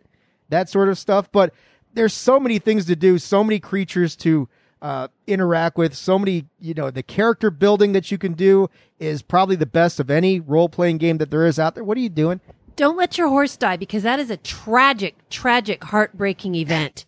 I couldn't handle that. Christopher let his horse die that one time to show me about no. What's the purpose of that? It's heartbreaking. I'm never feeding my family tonight, am I, guys? No, you're not. But look, for what it's worth, I'm in so much trouble today. Yeah, I'm just trying. I'm keeping an eye on my pulled pork temperature, which I'm okay. 20. Yeah. But I don't know. Was this the game with the Macho Man mod, or which one was the one where they had the mod where the flying dragon had Randy Savage's head on it? And, when the dragons would land and blow out fire, instead he would go, "Ooh, yeah," and the fucking fire would flame out. I don't know if it was this game. Look it up, guys. It's the greatest mod in Elder Scrolls history. It might have been Morrowind. I'm not sure, but somebody look it up. It's insane. But yeah, I mean, Elder Scrolls Skyrim for me, so much to do. that's it. So much to do and so many cool scenes and the landscape and the world. It's just fantastic. So, unless anybody's got anything to do, I'll move on to number 3 because I know Patrick will have something to say about this. It's Final Fantasy VII. Look, I mean, I get it, Patrick. It's not your favorite, and it's my favorite because it's like, well, let's take everything that we liked about Final Fantasy on the Nintendo. Let's move it over into onto the PlayStation. Let's add a lot of the 3D elements. Let's make this insanely long story. The story's so long that they got to, like on the remake, they got to download the chapters separately because there's so much shit that they're trying to do with the remake, which is a really solid game in its own right. And I do like, I was going to mention to Morgan last week, the remake includes all the cheesy, repetitive dialogue from the original one. They just say the same shit. I told you I know what I was doing. Yeah, I get it. You know what you're doing. That's fantastic. But, you got Cloud Strife. You got the story going on. Shinra ruining the world. I mean, if you haven't played Final Fantasy VII, go play it. I'm curious as to why it's not your favorite, Patrick, but it's my favorite of the Final Fantasy series. And because we're going on 4 hours, I don't want to extrapolate too much longer. Right. I mean, I enjoy it. It was, in my top 20 for crying out loud. Like, it wasn't like I hated it. I think it has a great story. I love it. I never forgive a game that gives you a character that you can play and build and then kills it and takes it away from you forever, which is what they do with Aeris. It's also very linear, which has always been one of my problems up to a point, until you get into the land of like chocobo racing to get Knights of the Round.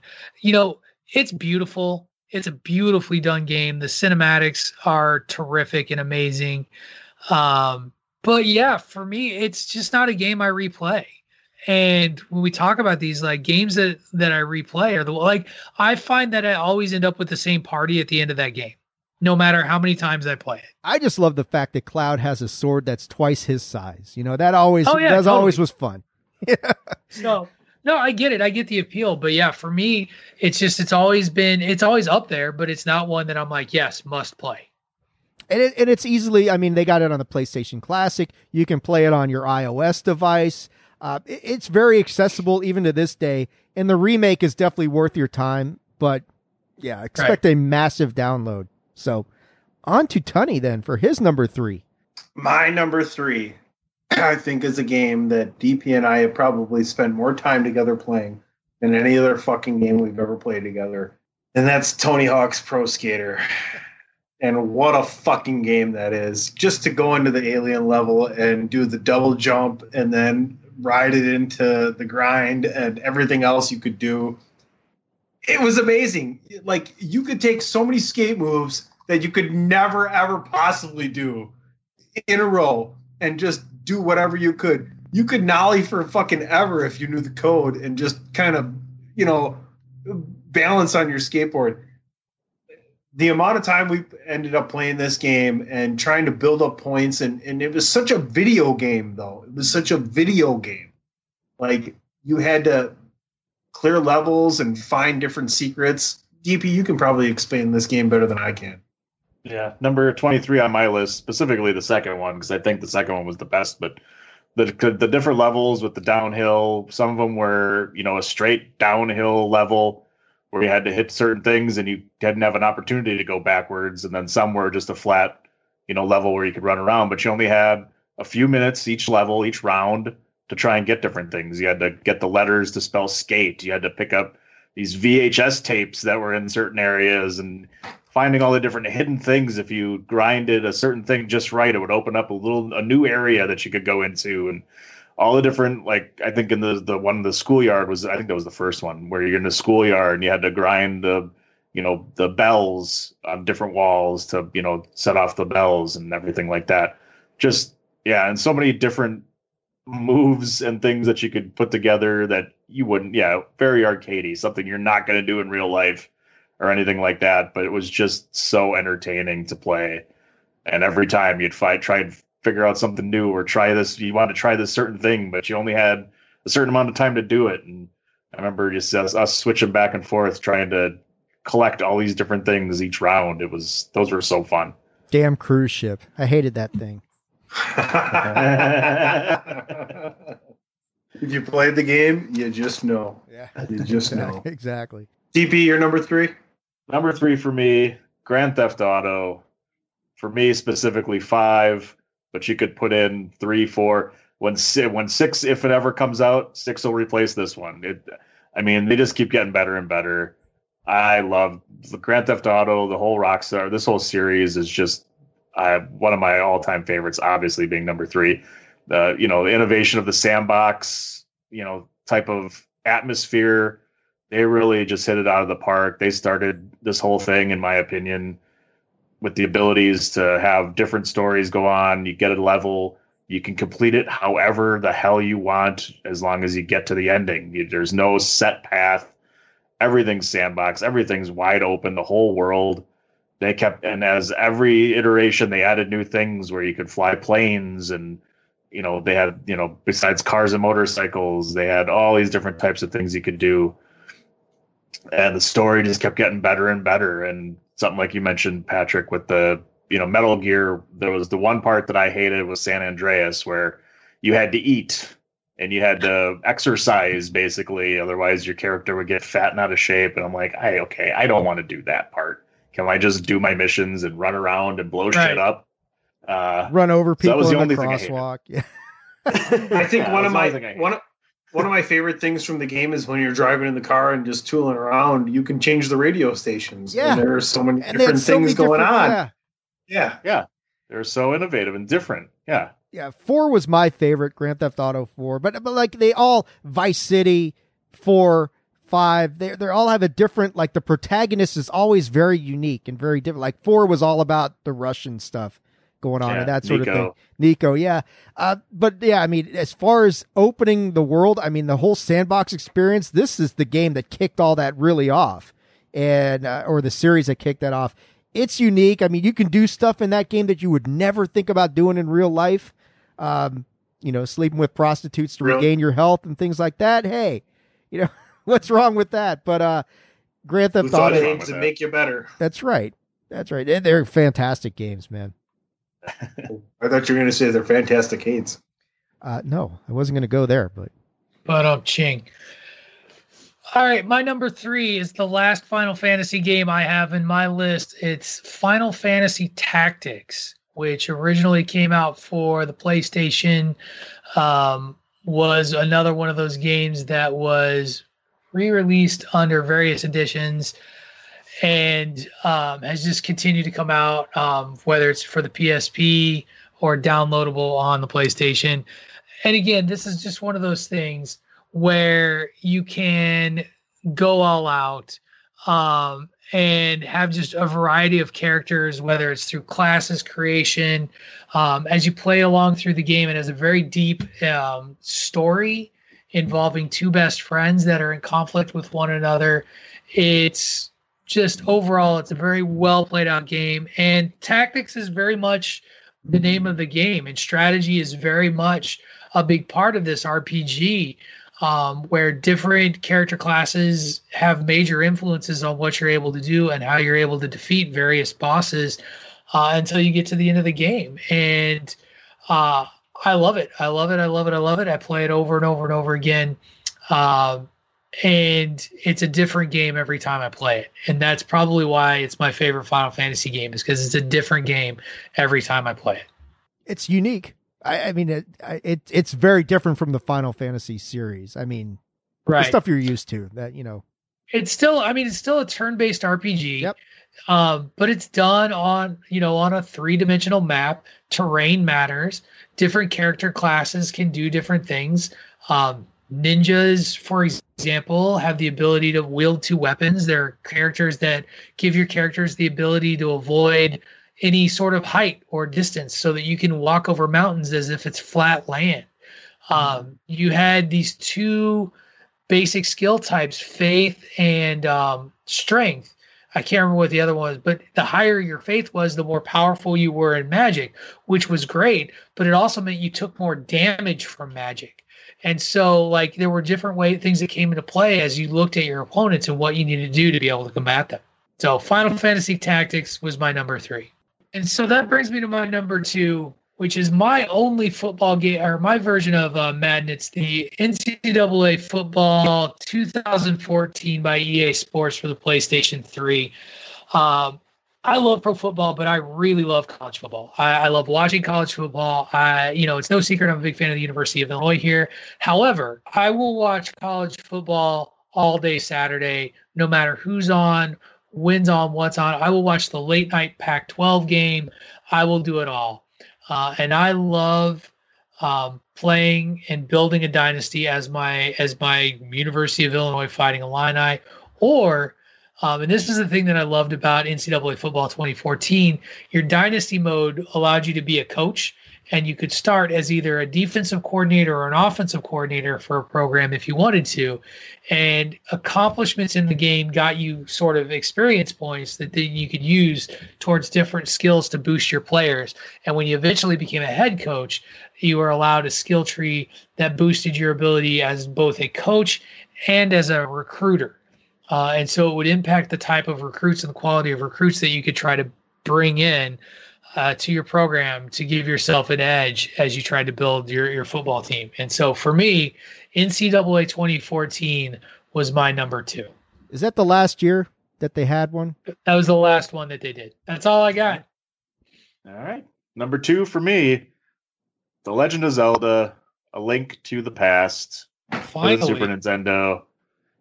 It actually has been my number 1 forever, and has finally been bumped off the number 1 list by another game. But I think I know what that is. You now. got a map. I know what it is. You got a map over there, PC. You know what it is. This game took the original Legend of Zelda and just to 1,000%. I mean, the story was fantastic. It was still the original top-down view. It basically said, take your Zelda 2 and suck it, because Zelda 2 was god-awful. And they went back to the way they had it, which was great. The story is just awesome. I loved it. they added all these different things with, the flutes where you could warp to different places. It was a little easier to find some of your levels that you had to get through, but they added this element of the dark world where, everything changed and things like that. So you started off in the regular overview, did a couple things, and then this whole dark world came about and was just fantastic. I play this game to this day, and I don't know a few hours that it takes to beat it now, but they just came out with it for the Switch. Again, if you buy it, if you subscribe to the online and the Super Nintendo downloads that you can do. And I can't even remember the amount of times I played through this game. I know PC has watched me play through this one plenty of times. Well, and I've played this one. It was just... This is the one I've played. Yeah. And it was one where you didn't have to do everything in the game either. Like there was certain things in the game that you may never even get to, side quests and little mini games that you can play. And there's different things that you can get. Like there's these magic rods and a magic cape that makes you invisible. You don't even have to get them if you don't want to and get to the story. You could bypass a handful of different things and still get to the ending and be satisfied if you wanted to. But there's these extra little things that you can find, in the story that, just surprise you don't even need. To me, what made this one of the best Zelda games, and not only the best video games of all time, is the bosses. How fun the bosses were. They weren't impossible. They were interesting, and they were all different. You had different sections on your map, and you had bosses to conquer all over the place. So the map, the secrets, and the bosses, to me, AOK number one right here, hot sauce. It was number 30 for me. Yeah, everything you guys say is fantastic Zelda game.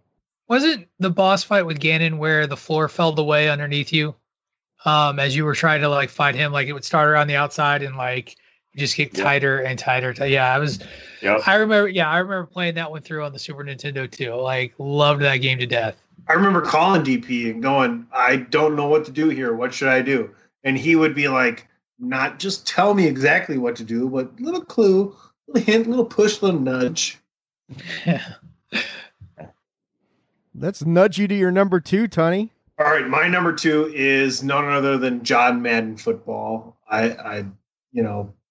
It's probably the most iconic sports game of all time. I mean, boom, tough actin, etc. It's John Madden. You played it since Sega, etc. Moving forward. Now there's online tournaments where guys make a living doing it. The actual playbooks from the NFL are in there. You can go ahead and grab a franchise and move them. You can create their uniform. You can control whatever you want to do in that game. You can also pick your own guy and make your own destiny. But it's the classic football game. It's probably the most iconic sports game of all time. I remember on the Genesis, the first time I saw somebody fumble the ball, I was just blown the fuck away. I was like, what? Because, you weren't used to that. A fumble, a real fumble. And I think the 2004 version of Madden was the one where Michael Vick was on there, and he was just almost Bo Jackson level unstoppable from Tecmo Bowl, but on Madden. They call it the cheat code. Michael Vick was the cheat code. If you had him and your opponent didn't, and if you both did, it was a different game. But if one of you had him and you didn't, you couldn't sack him. You basically run circles around the defense, kind of like a kick return in Tecmo Bowl, if you knew what you're doing on the zigzag level. That's right. Right. I my favorite version of Madden was an old school PlayStation 1 version back when Barry Sanders was still with the Lions, because he was the same thing. You could take the Lions to the Super Bowl because unlike the real world, Barry Sanders could not be tackled. One spin move and he was out of it and you were gone. Loved playing as Barry. There was a time when I could play against people who were Madden players, but not expert Madden players, and I could see what they lined up on offense, pick my defense, adjust it, and put the controller down, and my team would intercept it and return it for a touchdown. DP has witnessed this against the General.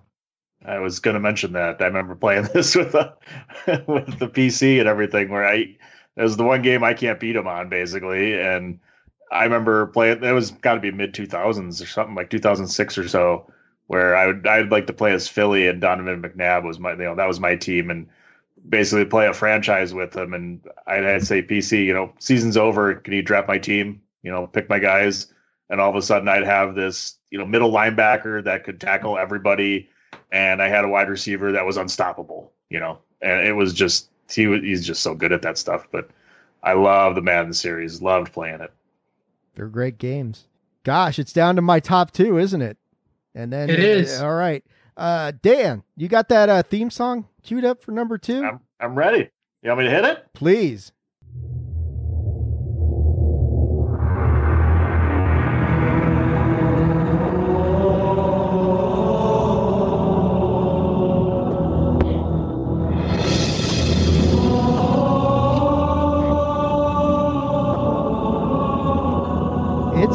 It is Halo Combat Evolved, folks.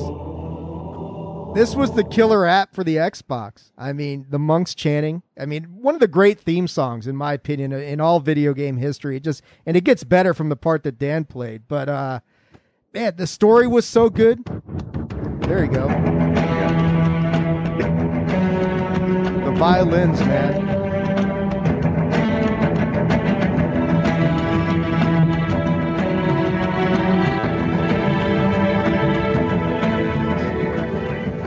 They play that song in orchestras now. I think the Ohio State Marching Band has played that fucking song. I've seen them do that. But the game is so great. Yo-Yo Ma. The game is so damn good. My favorite first-person shooter of all time. It put Xbox on the map. The story's great. You're fighting the Covenant. It's just got everything. I mean, there's so many different, like the plasma grenades that you would throw at things and they would stick to people. And then they would explode like the little grunts, the little fucking, the grunt things. You would hit them with a plasma grenade. They would run back and hit the elite Covenant guys and wipe them out and scream the whole time. And the levels were so great. The rocket launcher, the RPG was really popularized by this game. The Warthog, the all-terrain vehicle. And as great as the story was, then you got the multiplayer, which was like before you can go online, and they would system link this shit together. And they'd have like Xboxes all over the house with system link cables running down the stairs so people could play the maps and things like that. I mean, Halo just, it was one of the big games that came out in competitive sort of multiplayer and that sort of thing. Everything about the game is simply fantastic. Run through the story. It's like one of the few games I've beaten on legendary mode, which was an absolute nightmare to go through and beat that thing. But yeah, Halo's number 2 in my book, man. I don't know if you guys played a lot of it. I had 26 on my list. Yeah, 39 on my list. I played Halo 2, played the shit out of it. I'm pretty sure DP introduced it to me. Well, I guess Tunney broke up there. I'm sure he was saying something cool about it, but I don't know what it was. Halo rocks. Thank you. That's good enough. Yeah. So, I mean, I remember playing this one too. It was one of my favorite series.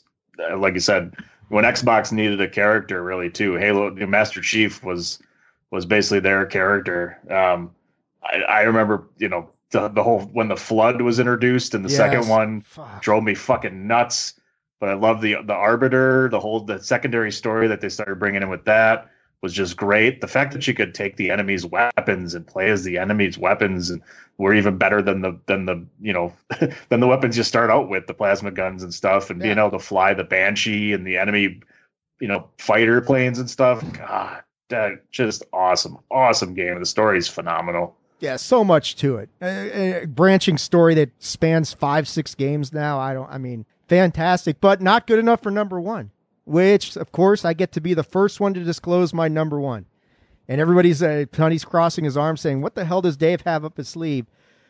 My number 1 greatest video game of all time is Knights of the Old Republic. Star Wars Knights of the Old Republic. Patrick's not that thrilled with this, but I don't understand why. No. Well, I've never played it, so I can't judge the game. But it's just, why am I not surprised that it's a Star Wars game from Dave Ungar? That's really what it is. Here, this is for you too. Here you go. Look at my shirt. See? Look, Star Wars. It's the day before May the 4th. That's right. Hey, Patrick, May the 4th be with you. May the 4th be with all you guys. You spoiled me out, guys. You just spoiled the close of the show. Thanks. Damn it. It's because it's 3.5 hours long. The reason Knights of the Old Republic is number one on my book is it's a great role-playing game. It's got a fantastic story. It was the first game that I can recall that you can go through twice and have it be completely different both times, because you can go down the one time and be the light side and become a Jedi. And yeah, you get to wield lightsabers and do all that shit, but then you can go back and play the game and make all the opposite choices where you're nice and helpful the first time through. You go down it the second time, you're just an absolute prick and a douchebag, and you turn into a Sith Lord. And you get dark side points. And so it's two completely different games that are stemming off of the same. Yeah, the storyline's kind of linear, but then it branches off and you go in one direction, you're a Jedi. The other direction, you're a Sith, and they play totally different. And you can just one side, I'm going to help you out. Here's some money. And the next side, no, I'm just going to kill your fucking ass. And it's a completely different game both times you play it. It's based in the Star Wars universe. It's the extended universe, which I know Patrick knows plenty about the Star Wars extended universe. And Knights of the Old Republic is one of the iconic stories in the Star Wars EU. I've never played. I'm playing through it right now again on my iPad. I went back and bought it for $10, playing through it again. Simply the most phenomenal video game experience that I've had. We're wrapped around something that I'm passionate about, which is Star Wars. It just, I couldn't find anything that could beat that. It's number one for me. All right, man. I got nothing to add because I never played the game. It's a game I always wanted to play, but it was an Xbox game to start and a PC game, and I just never played it. Do you have an iOS account? No, actually, I don't. Oh, I think it's not even on Android. You can get it on Android. It's worth $10, man. You would enjoy it, Patrick. I know you like the extended Star Wars stuff. You would like this game. I mean, I'm sure it's better than Rise of Skywalker. So, absolutely, I agree with you. Tunney. I agree with you on that. Absolutely, better than Rise of Skywalker. Speaking of the return of Rick next week. Oh my goodness. PC Tunney, you're number one, sir. My number one is a game I've been bumping. I think the majority of you had it on your list. It's Super Mario World for the Super Nintendo Entertainment System. It is my favorite game of all time to play. It is my favorite game of all time to replay. It is my favorite game of all time to get together with friends and play. I don't know how many times DP, myself, and the aforementioned soon to maybe make an appearance somewhere down the line on Bandwagon Nerds, because he's a nerd himself, Satchel McFlippins, is the fact that, and a listener, by the way, that this game it's just fun. It's just everything you wanted from Super Mario, and it's a bigger map. There's more worlds. There's more secrets. You can hop on Yoshi. There's just all these different things that you can do, and it's fun. It's just fun. The main thing for me from the top 50 video games is playability. If it's not playable, it's not replayable. It's probably not on my top 50. Dave, I keep kicking it to DP, and I see you and Patrick both nodding on this one. What are your guys' thoughts before DP closes this one off? Basically the same thing you had. I mean, it was like the first Mario game that really, all the shortcuts and and Yoshi, of course, I remember Yoshi, but just different ways of approaching things and secrets. It was the first game that really I can remember. I mean, there's probably were other ones, but like, I know we talked Pitfall a little bit with passageways and stuff, but this was the first game that really had secrets embedded in the game and just like eye-opening, like, wow, you know, that does that and that does that. And I mean, I remember playing the Game Boy Advance version, which was a port of this one, but yeah, it's way high. I mean, where was it on my list? I don't even remember, but I know it was in this top 20, 13 for me. Yeah, I don't have a whole lot to add, Tony. It's a phenomenal, tremendous game. So actually for me, it wasn't on my list at all. I never bought it for the Super Nintendo. Believe it or not, it was just not one of those games that I owned. I played it along with everybody else. I enjoyed Yoshi. I think it's probably the most memorable character that folks recall about that whole thing, is that's where we got introduced to him. And you're right. Like it's a fun game. It's one of those you could pick up, play at any time, and just have fun. And that's really what games are all about at the end of this, is that it's just about having fun. So that's my thoughts on Super Mario World. Number 10 on my list. It's one of those where, going through it. Yeah. If it's a red dot level, there's 2 exits, and you got to try and figure out what that other exit is. And and adding, Star World into there, like you said, Yoshi, and then you had all the different other Yoshis that you could get when you get into Star World that did different things.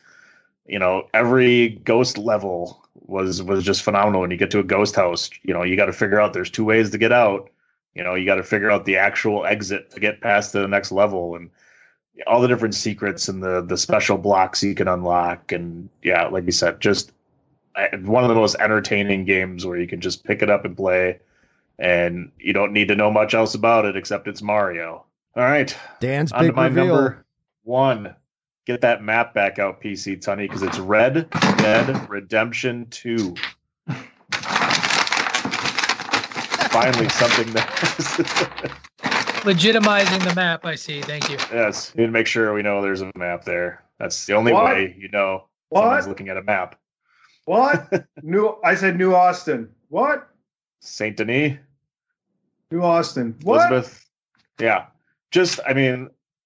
Following the Grand Theft Auto series and the whole Rockstar thing, Red Dead Redemption just takes it to the next level and is just absolutely phenomenal to play.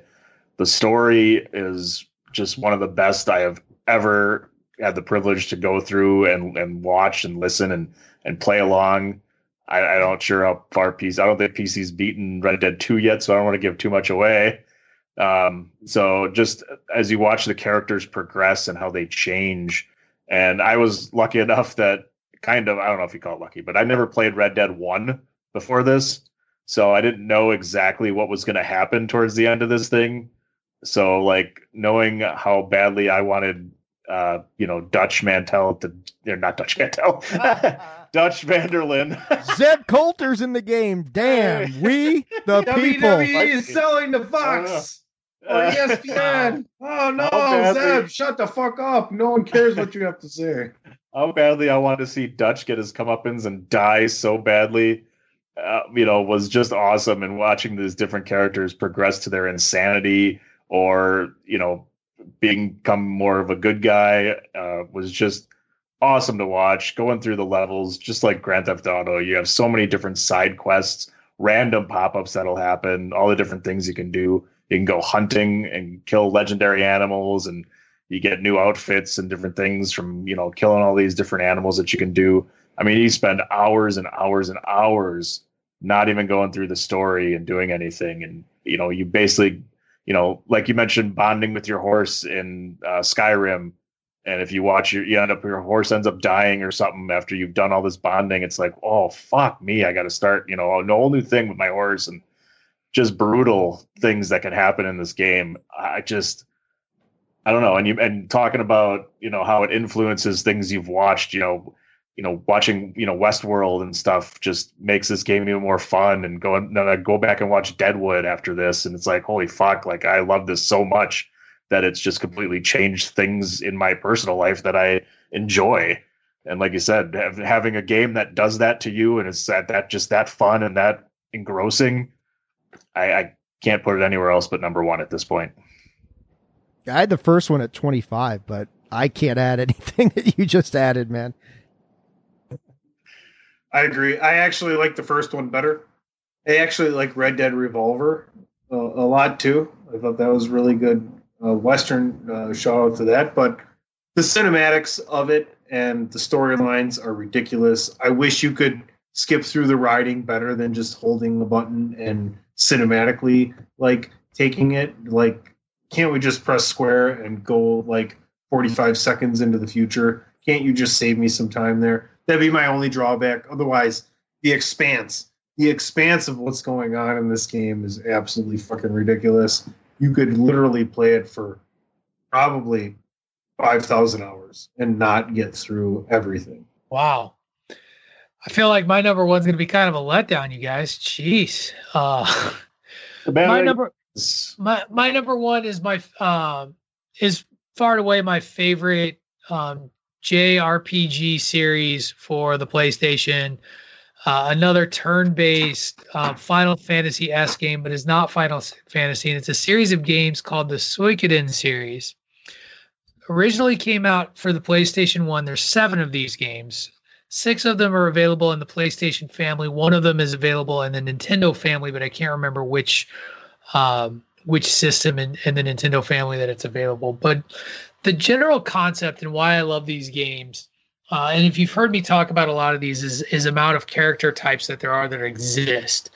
And the Suikoden, depending on who you are and how you pronounce it, series gives you 108 characters to recruit for this game. The goal of this game is to recruit the 108 Stars of Destiny. Now, out of those 108 characters, you can't play as all of them because the basic story is always the same. You are a character who is given what is known as one of these true runes, and you're tasked with gathering these 108 stars and bringing them to you have a stronghold or a base that you bring them to, or a castle. And so some of the characters that you recruit are people who serve a function within the castle. So, for example, one of them may be your innkeeper so that you can go and rest. One person's going to be your armor merchant and will sell you armor. And it's any and all armor throughout the game. But about 75 of them are playable characters of varying skill levels and abilities. And within those 75 characters, there are various combinations that you can bring together that allow them to do special attacks, and it's done through this rune system of battle. So magic is extraordinarily limited. You have X number of spells per rune that you have to use, and you can't get them back until you can fully rest. And there are 3 different types of combat within this game, because every game is very similar to what I talked about with Brigandine, where you're trying to unify a continent, and it's usually in some state of unrest or civil war. And so your character will go through a party of adventurers that kind of follows that traditional, like, go through a dungeon, run into monsters, fight a boss sort of scenario, and you have a party of 6, or you'll have these grand battles that are taking place overland, where your characters then take on various roles within your military, and it's a strategic overland full-on war battle sort of thing, a la Command and Conquer. But then they also have these individual battles where you may have to fight a character in a one-on-one duel, and it's done in a rock, paper, scissors style of combat where you're trying to guess it out. 1, 2, 3, shoot, and like you win or you don't. And if you lose those battles, it's game over and stuff like that. And so, and you couple that with a great story. I think the exception to this is 4. 4 is terrible, but I play 2 more than any other game out of the series.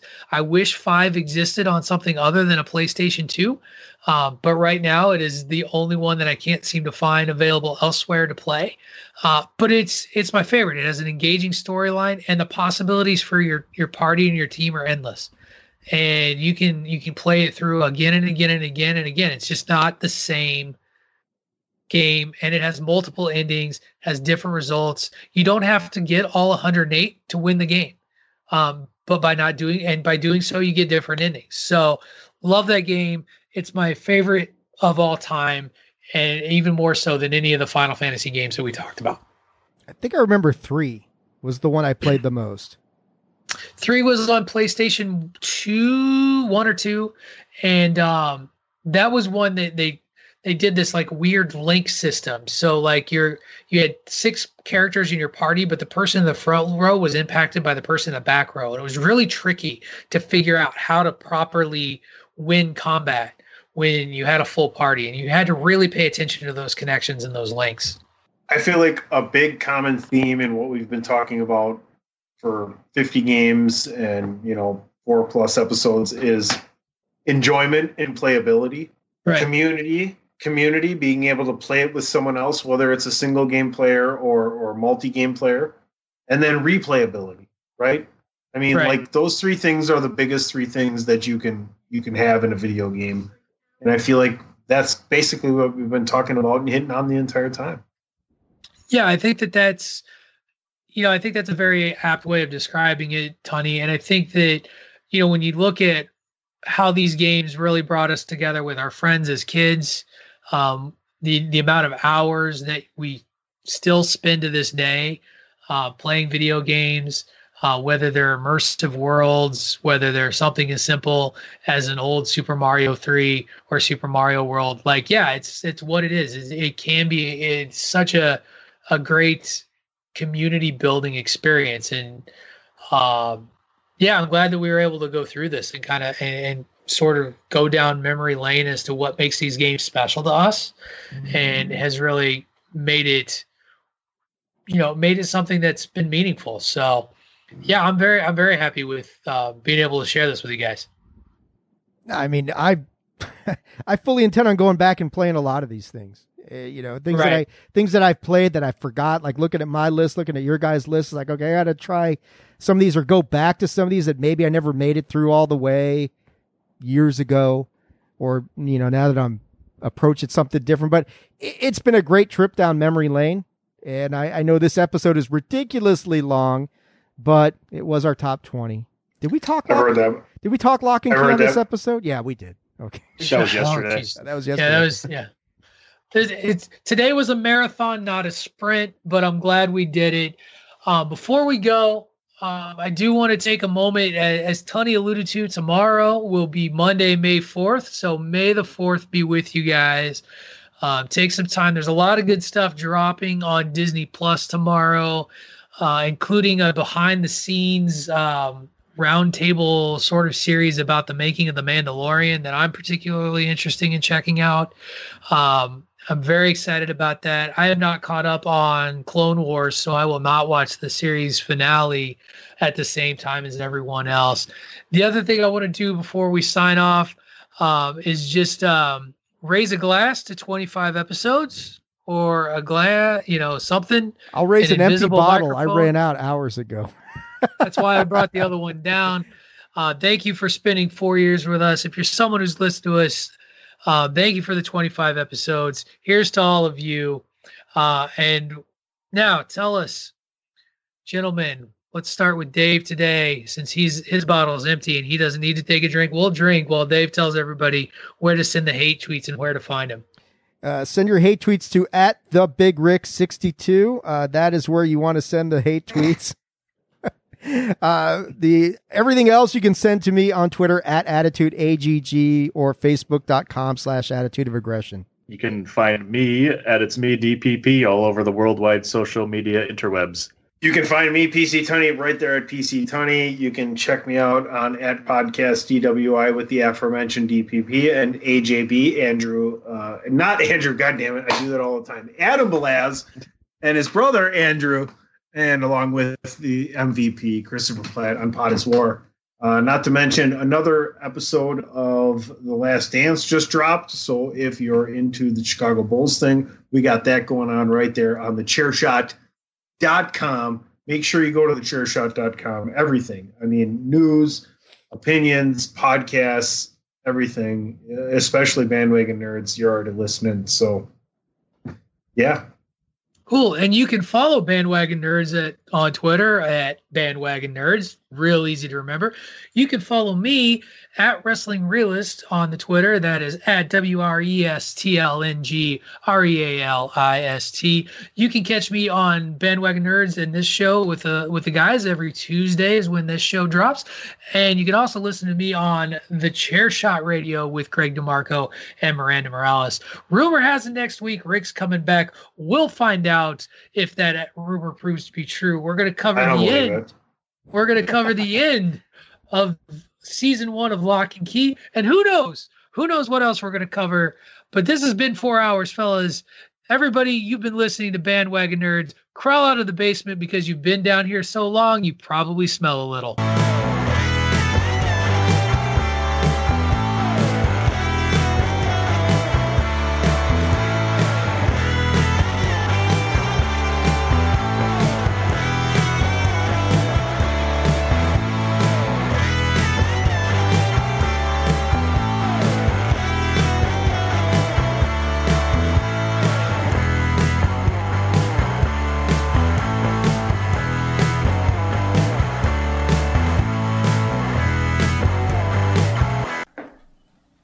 Christ, did a cow shit in here?